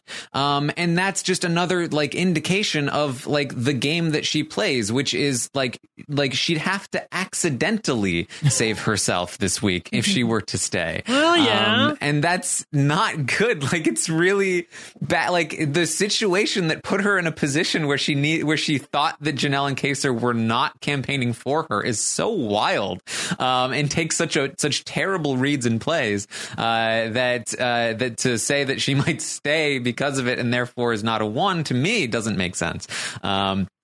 So it is a 1 for me. And again, I want to remind people that, like, yes, I think that we should be kind to Nicole when she comes out of the house. I don't think that we should trash her. You're like, you guys should be nice, but I'm giving her a 1. But this is what I'm talking about. Like, this is not what I mean. When I say kind, I don't mean like, oh, we need to like lie to her or suspend our judgment or like not accurately represent how we feel about her game and the way that she played it, or hold her accountable for her terrible opinions on people. Like, all of that is fair game, but you can do all of that and be kind at the same time and not gun for her and try to break her down. So this is what I'm trying to, this is the distinction that I'm trying to make. And I do think that her game this week is a 1. And I also hope that she comes out of the house and she feels okay, and she doesn't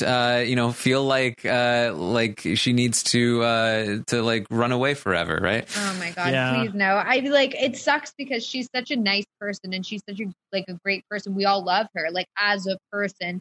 It's just like, it should be, in all the critiques of her, should be purely gameplay related. Like, it should not be about her as a person or trying to like make her feel like bad about herself as a person, or even like attacking her, or like, any sort of like bashing. Oh, like, yeah. That's not, no, but you say, well, yeah, but I know that everybody on Twitter is going to go ahead and bash her. And I don't think that that's what we should be doing. I think that like, it's appropriate and okay to be like, no, like, why'd you do that? Like, you went against Janelle and she was your one ally. Like, oh, this sucks. But like, just like ripping her to shreds is not what anyone should be doing. And I totally obviously agree with that. I think that a lot of people on Twitter don't agree with that. I think the problem is that like people see it as like this binary thing where either you are super crazy mean or you're like, you're a perfect being, Nicole. There's nothing wrong with you.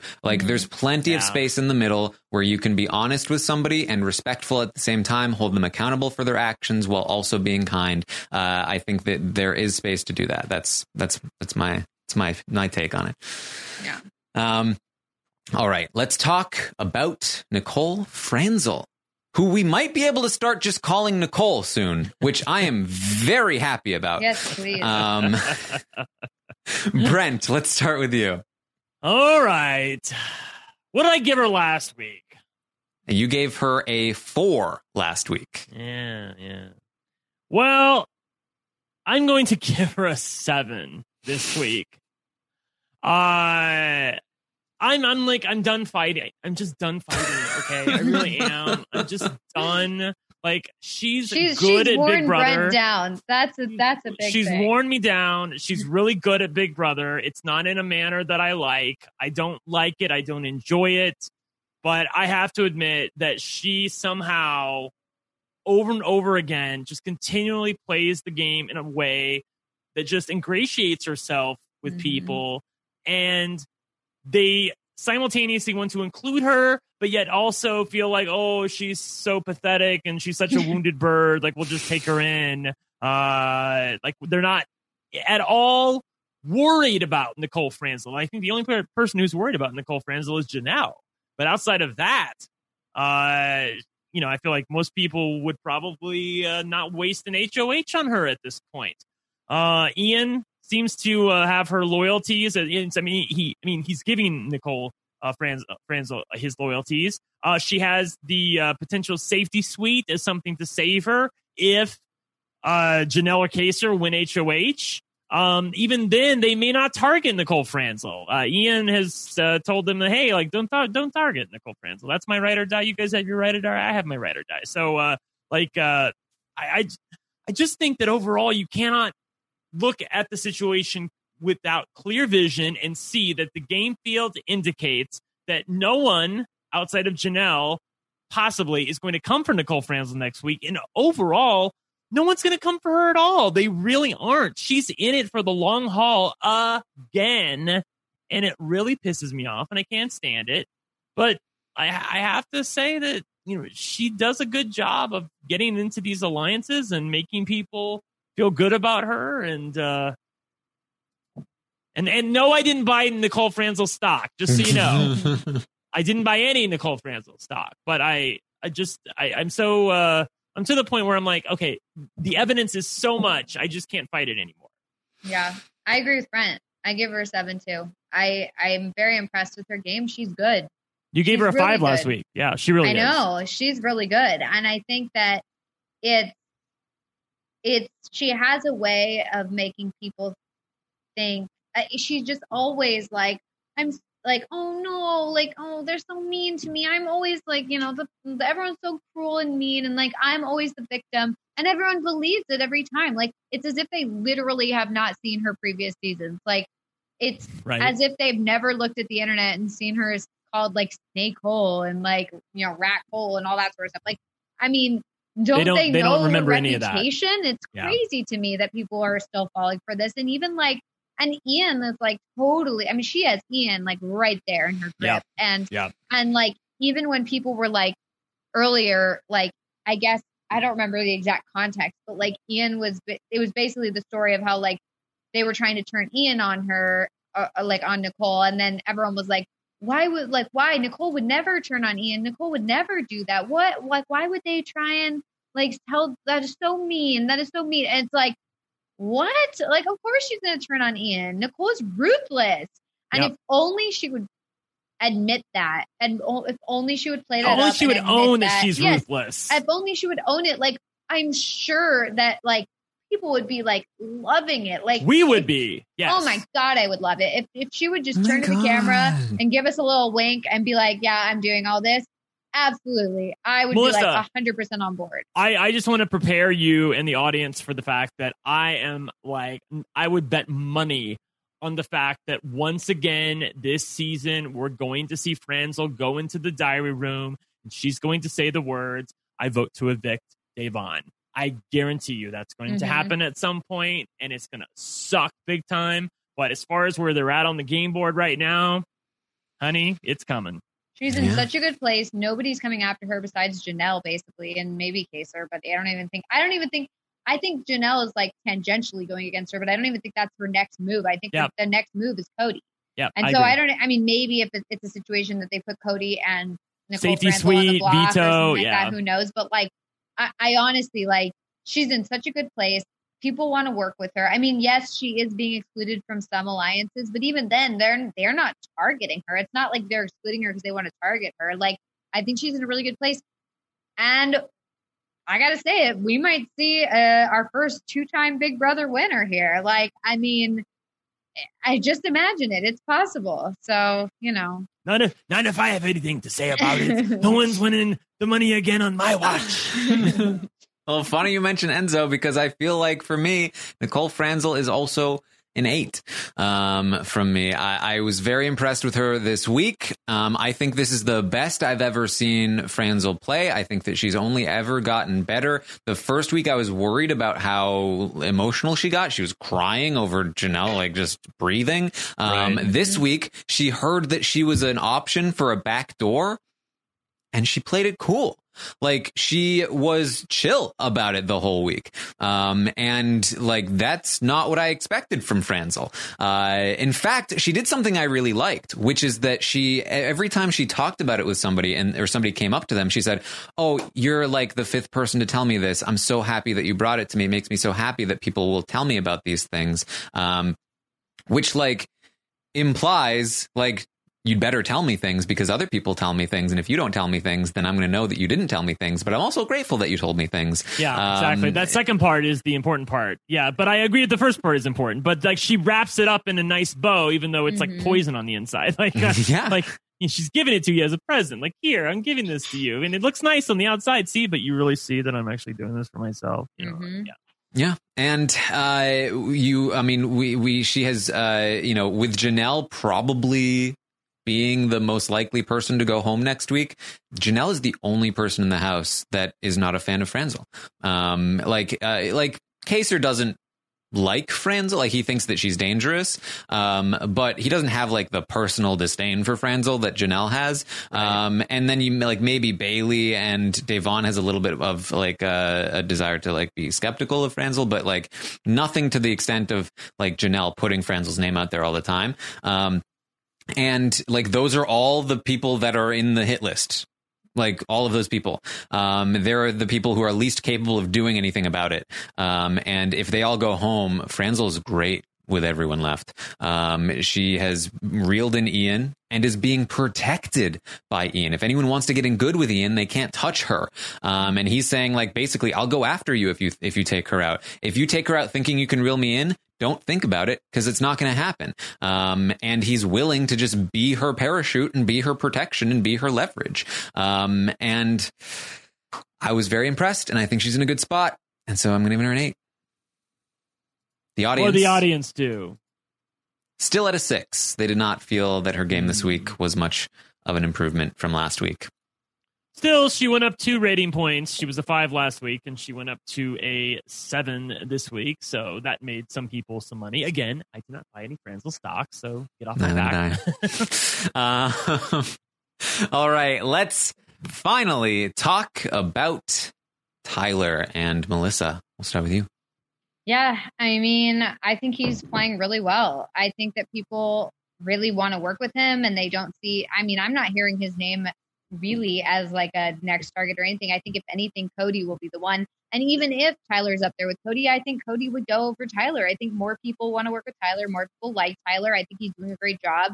And even like that situation with Danny and Day, like I think he turned it around and really came out on top. So I'm going to give him a 7 as well. All right, Brent. Yeah. Oh yeah. I'm looking at the what breed of dog is that, Melissa? A sheepadoodle. Yeah, I sorry, I couldn't. I knew that it was some sort of sheepdog. I just couldn't. Yeah, think of it. So adorable. But I'm also going to give Tyler an adorable rating because I gave him a 5 last week, and I'm also going to give him a 7 this week. I would like to give him an 8. He has proven to me that he is a really good Big Brother player once again. I'm sorry I doubted you, Tyler. Like he just has a way where people underestimate him, but yet they count on him. They feel like they can depend on him. He's seen as less sneaky than other people in the house, and yet he is one of the sneakiest players there. Like, did they even watch Big Brother 20? Apparently not. Like, they really must have not seen what he did, the mind fucks he did to some of the people on Big Brother 20, because he is a master at that. But he's totally been underestimated so far. So, my God, like, what else do you want from a guy like this? I know that there's a little bit of consternation because, like, Danny didn't trust him and she thought she couldn't trust him and then realized she could trust him and then she went back. But I think the only person who came out of that feeling really not good was Tyler. Like, Tyler doesn't feel great about Danny. Danny thinks that she made up with Tyler and said, "Oh no, I really believe you now. Like, I didn't believe you before, but I believe you now. Like, I got it." Like, so I think she feels like they're all good. Everybody else, like, I wanted to give him an 8, but I do feel like there is a small window for him to go home. If, like, Cody's safe through the safety competition or some veto, and, like, you know, they're not, like, Janelle and Casey are not going to put up Memphis. They're not going to put up Enzo. They're looking for a guy. It's probably going to be Tyler. On the other hand, Tyler does have the safety suite, and there are a couple people who might pick him as a +1, and he has the veto. That's a lot of ways to be safe if your name is Tyler. I don't see him going home. Like, Grodner would probably hang herself if Tyler went home in week 3. So there's no way that's happening, honey. So it's a 7 for me. He's in it. I think he's in it for the long haul once again. Yes. There are a couple of things that make me a little bit hesitant to give Tyler a higher rating. I can tell you that Tyler got an 8 from the audience this week. Up 2 from before, and the highest rating of the week, followed by Enzo. Tyler and Enzo were the 2 highest rated by the audience by a large margin. Let me set the stage. So since the audience gave Tyler an 8, if you give Tyler an 8 or 9, then his rating would bump up from a 6 to an 8. But if you do not, if you give him a 7, then his rating will stay at a 7. So you have complete power here, Taryn. I can block people that invested in Tyler. Aha. Apparently, yes. I'm sure that's a lot of the chat. I'm pretty sure he was the most popular buy. I didn't actually get the stats, but that is not how we operate here. I value my ratings more than anything else. I just wanted to set the stage for the people listening on the audio version. Yes. And so here's the thing. There are a couple of reasons why I'm a little bit skeptical of giving Tyler an 8. Those reasons are, 1, he could go home next week. It is in the realm of possibility that if they go after Tyler or go after Cody, Tyler ends up on the block next to him, something along those lines. Maybe it's Cody's safe. Maybe Tyler's the backup. Tyler could go home next week. It is possible. Number 2, he's very invested in David. And I think David is more invested in Da'Vonne and Bailey than he is Tyler. I had Ovi talk on my Twitch stream about Tyler, and he said that he felt like Tyler would be more loyal to David than to Bailey. That David would be more loyal to Tyler than Bailey and Da'Vonne.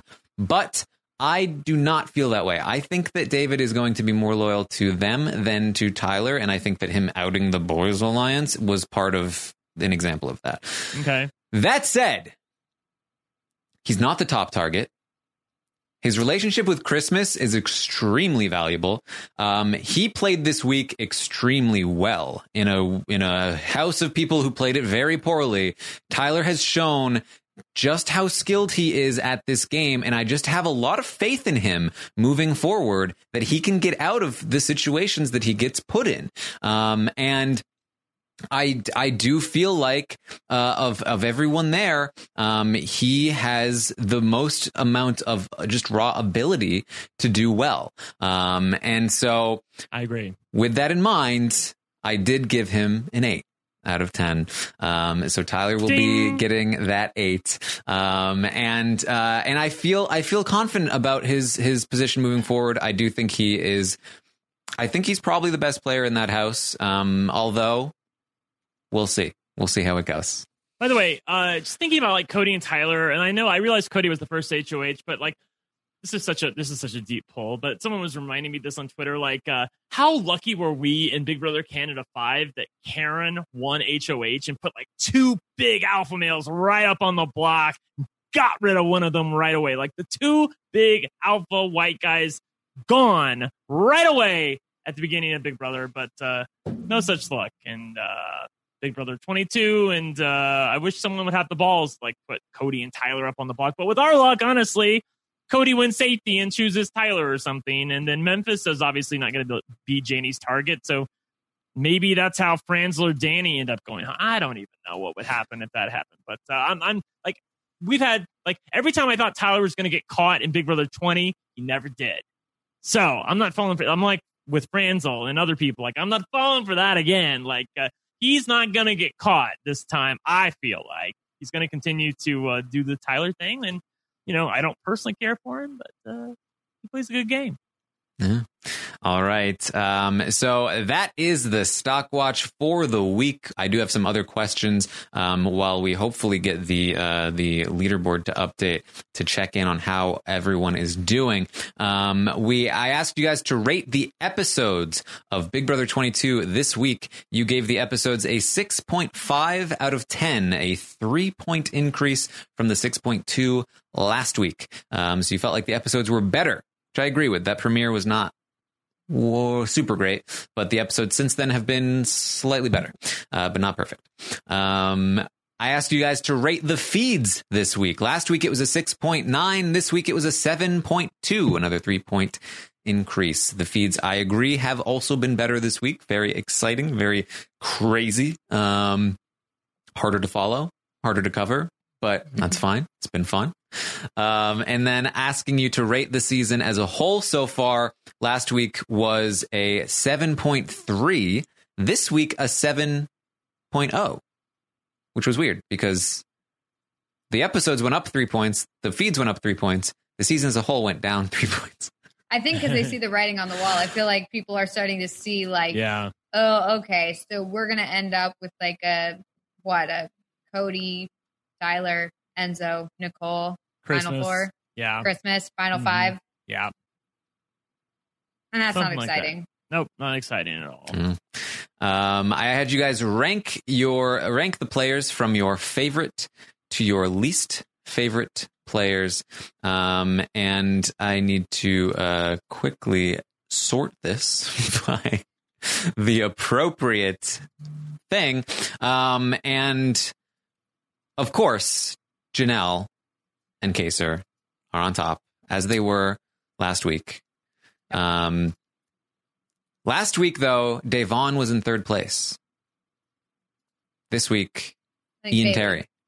Oh. Yeah. Davon actually falls down to 6th place this week. Yes. Number 4, Tyler, who moved up from, I think, 7th last week. Number 5, Bailey, right above Davon, moving up from 6th last week. Enzo in 7th below Davon, right around the same spot. And Danny continues to be in a free fall from the top spot in the preseason, now down in the number 8 spot on at the list. The bottom half of Jokers. Yeah. Then you have Cody and Christmas, who has really risen quite high. Christmas, who is very near the bottom, I think at the bottom in the first poll. Last week was 2nd from the bottom. She is now right below Cody, I think in 10th place. something like that. Then David after Christmas, and then Nicole Anthony. Oof. Fourth from last. Still not quite all the way down. Oof. But very, very far fall from Grace. The fan favorite last year, now in 12th place overall. Mm-hmm. Nicole Franzel is then third from last. Memphis Garrett, second from last. And Kevin Campbell in the very bottom of the list. Miss Anita Vito, Miss Anita popularity. That's what you need. Yeah, that's bad. Rough stuff.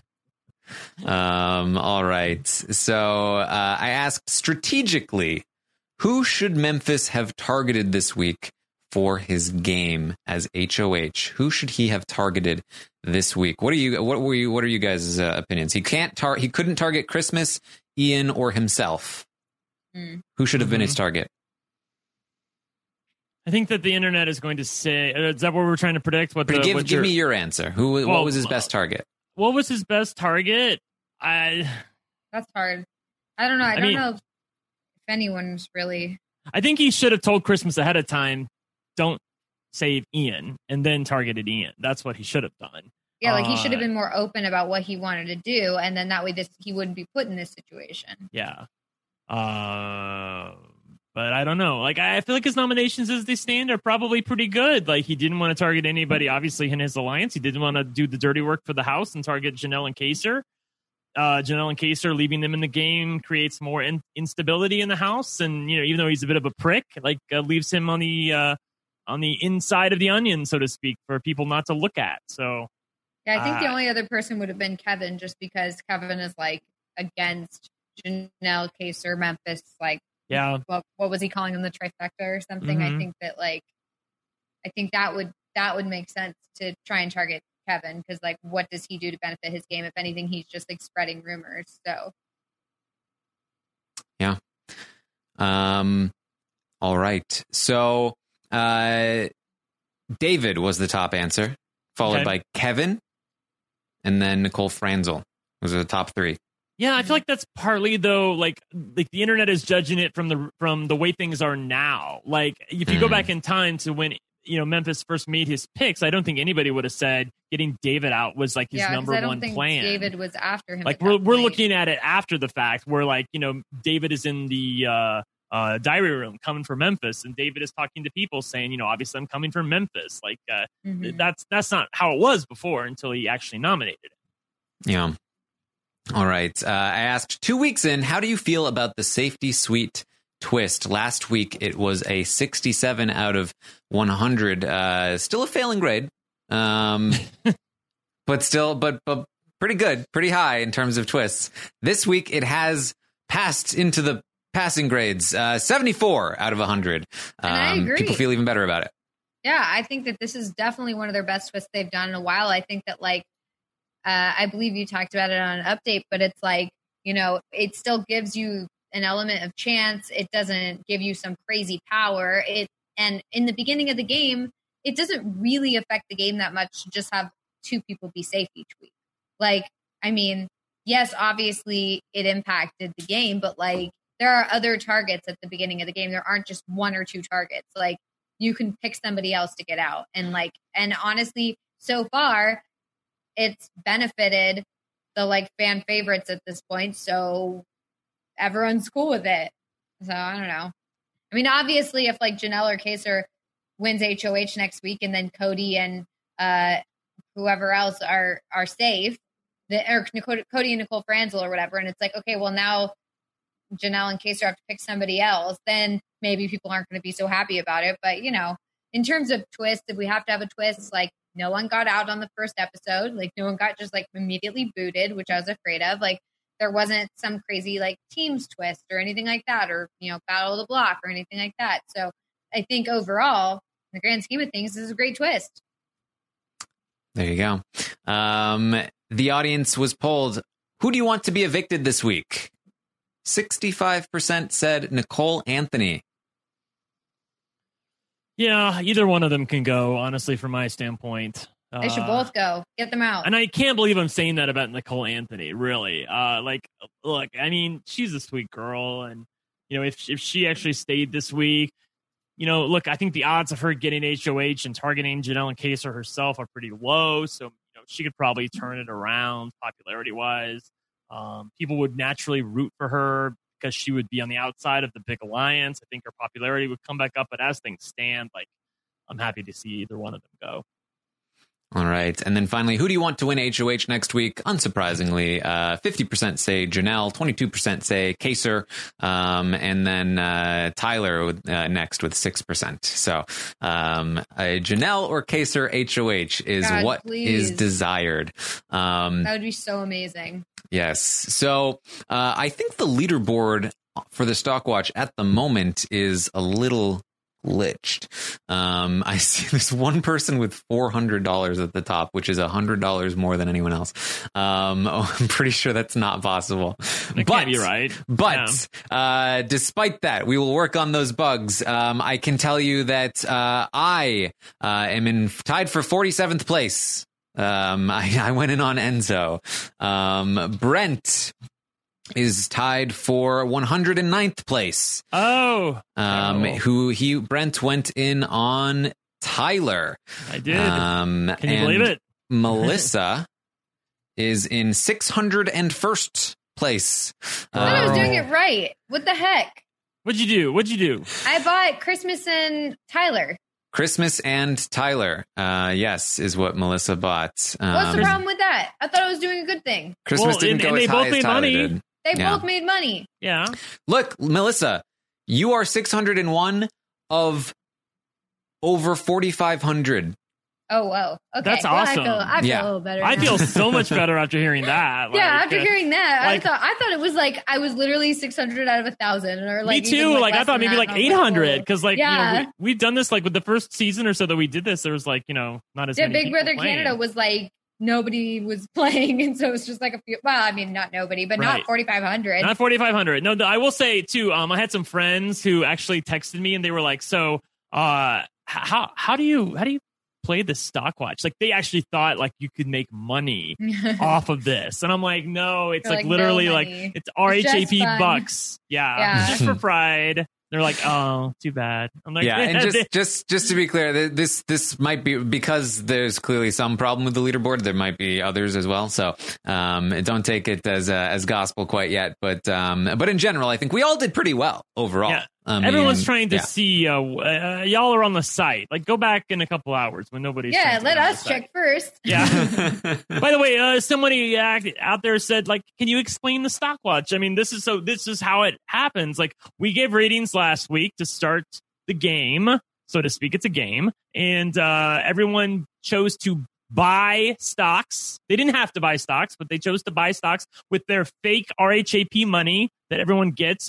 Anybody can play, and anybody can start playing right now. If you wanted to start playing right now, you could. You can log in through a Twitch account, a Facebook account, I think a Google account. There's a bunch of different a Twitch account, a bunch of different ways you can go through and log in. And once you start your account, you'll be given 200 free, RHAP bucks to spend how you want. And then you can, once the market opens, probably right after, I'm guessing it's open right now. Yes. Or maybe soon after this, it'll be open. We might need some time to fix some things. So between tonight, when the market opens, and right before the show on Thursday, you can buy and sell your stocks and choose what you want to do. And you can check the projections on the site. The site will tell you who made more money. For instance, Enzo, I think, made more money than Tyler, even though Enzo went from a 7 to an 8 and Tyler went from a 6 to an 8. Enzo made more money because the way maybe 2%. Yeah, I agree, but still a little bit. The way that the Stock Watch is designed is to reward players who consistently play well. And since Enzo had a higher, quote unquote, good rating before this week and continued to have an even better rating this week, he went up just a little bit more than Tyler, who, obviously improved from a 6 to an 8. So that's basically, just look at the projections. The projections will help you out. And sometimes it doesn't make sense, but you just have to consider the tenet of the Stock Watch, which is good players get rewarded well for playing well consistently. And the converse is true, that bad players get penalized for playing bad consistently. So watch out for that. Yes. And the formula, it tries to emulate a market. So it will take into account the history of a player as well.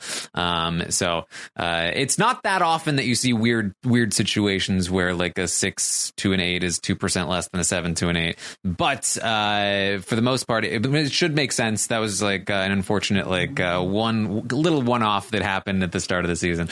But in general, I'm okay with it. Yeah. It makes a certain amount of sense, but we try to make it as simple as possible. That's why we put so much effort into the site, so that it's very easy to buy and sell, and you can see exactly where people will be based on the ratings and all of that. So hopefully you guys have some fun with it. And I think that's what we have here. Also, of course, if you want more explanation about the Stockwatch, or you need more tips or tricks or anything, I am going to be streaming weekly on Twitch, twitch.tv/Taran Armstrong, somewhere before the episode airs, where I will give my advice on who to buy and sell. I will give you my thoughts on how I think I will rate people the following week, based on my own thoughts about what I think.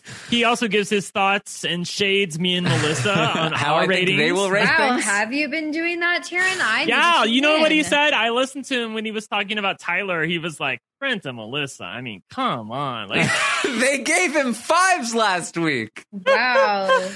They're the reason he's 2% less than Enzo, because they were so down on him last week. I should have known.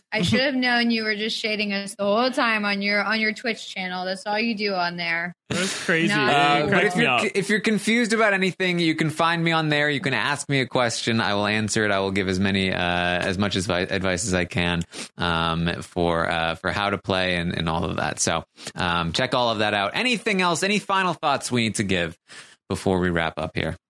Let's just hope we get a good HOH. I agree. That would be a lot of fun. Oh, that would be so much fun. So good. Yes. So I'll be back tomorrow morning at 11 a.m. Eastern to update you on everything that happened today on the Big Brother 22 live feeds. And it's also going to be a Wednesday, so there will be an episode, and we'll have a recap afterward to talk about it. And then Thursday, there'll be an eviction, and we'll talk about that as well. So you can find me on Twitter at Armstrong Taran. You can find me on Twitch, twitch.tv/Taran Armstrong. Go there, hit the follow button. You'll be alerted when I go live. Brent, where you can find me at One Lucky Gay. That's one spelled out, ONE, and follow me for anything fun and exciting on Twitter. All right. And Melissa? It's Melissa with 3 A's on all social media platforms. All right. Thank you guys for joining us. Thank you, Brent and Melissa, for joining me. Always great to talk to you guys. And we'll see you later.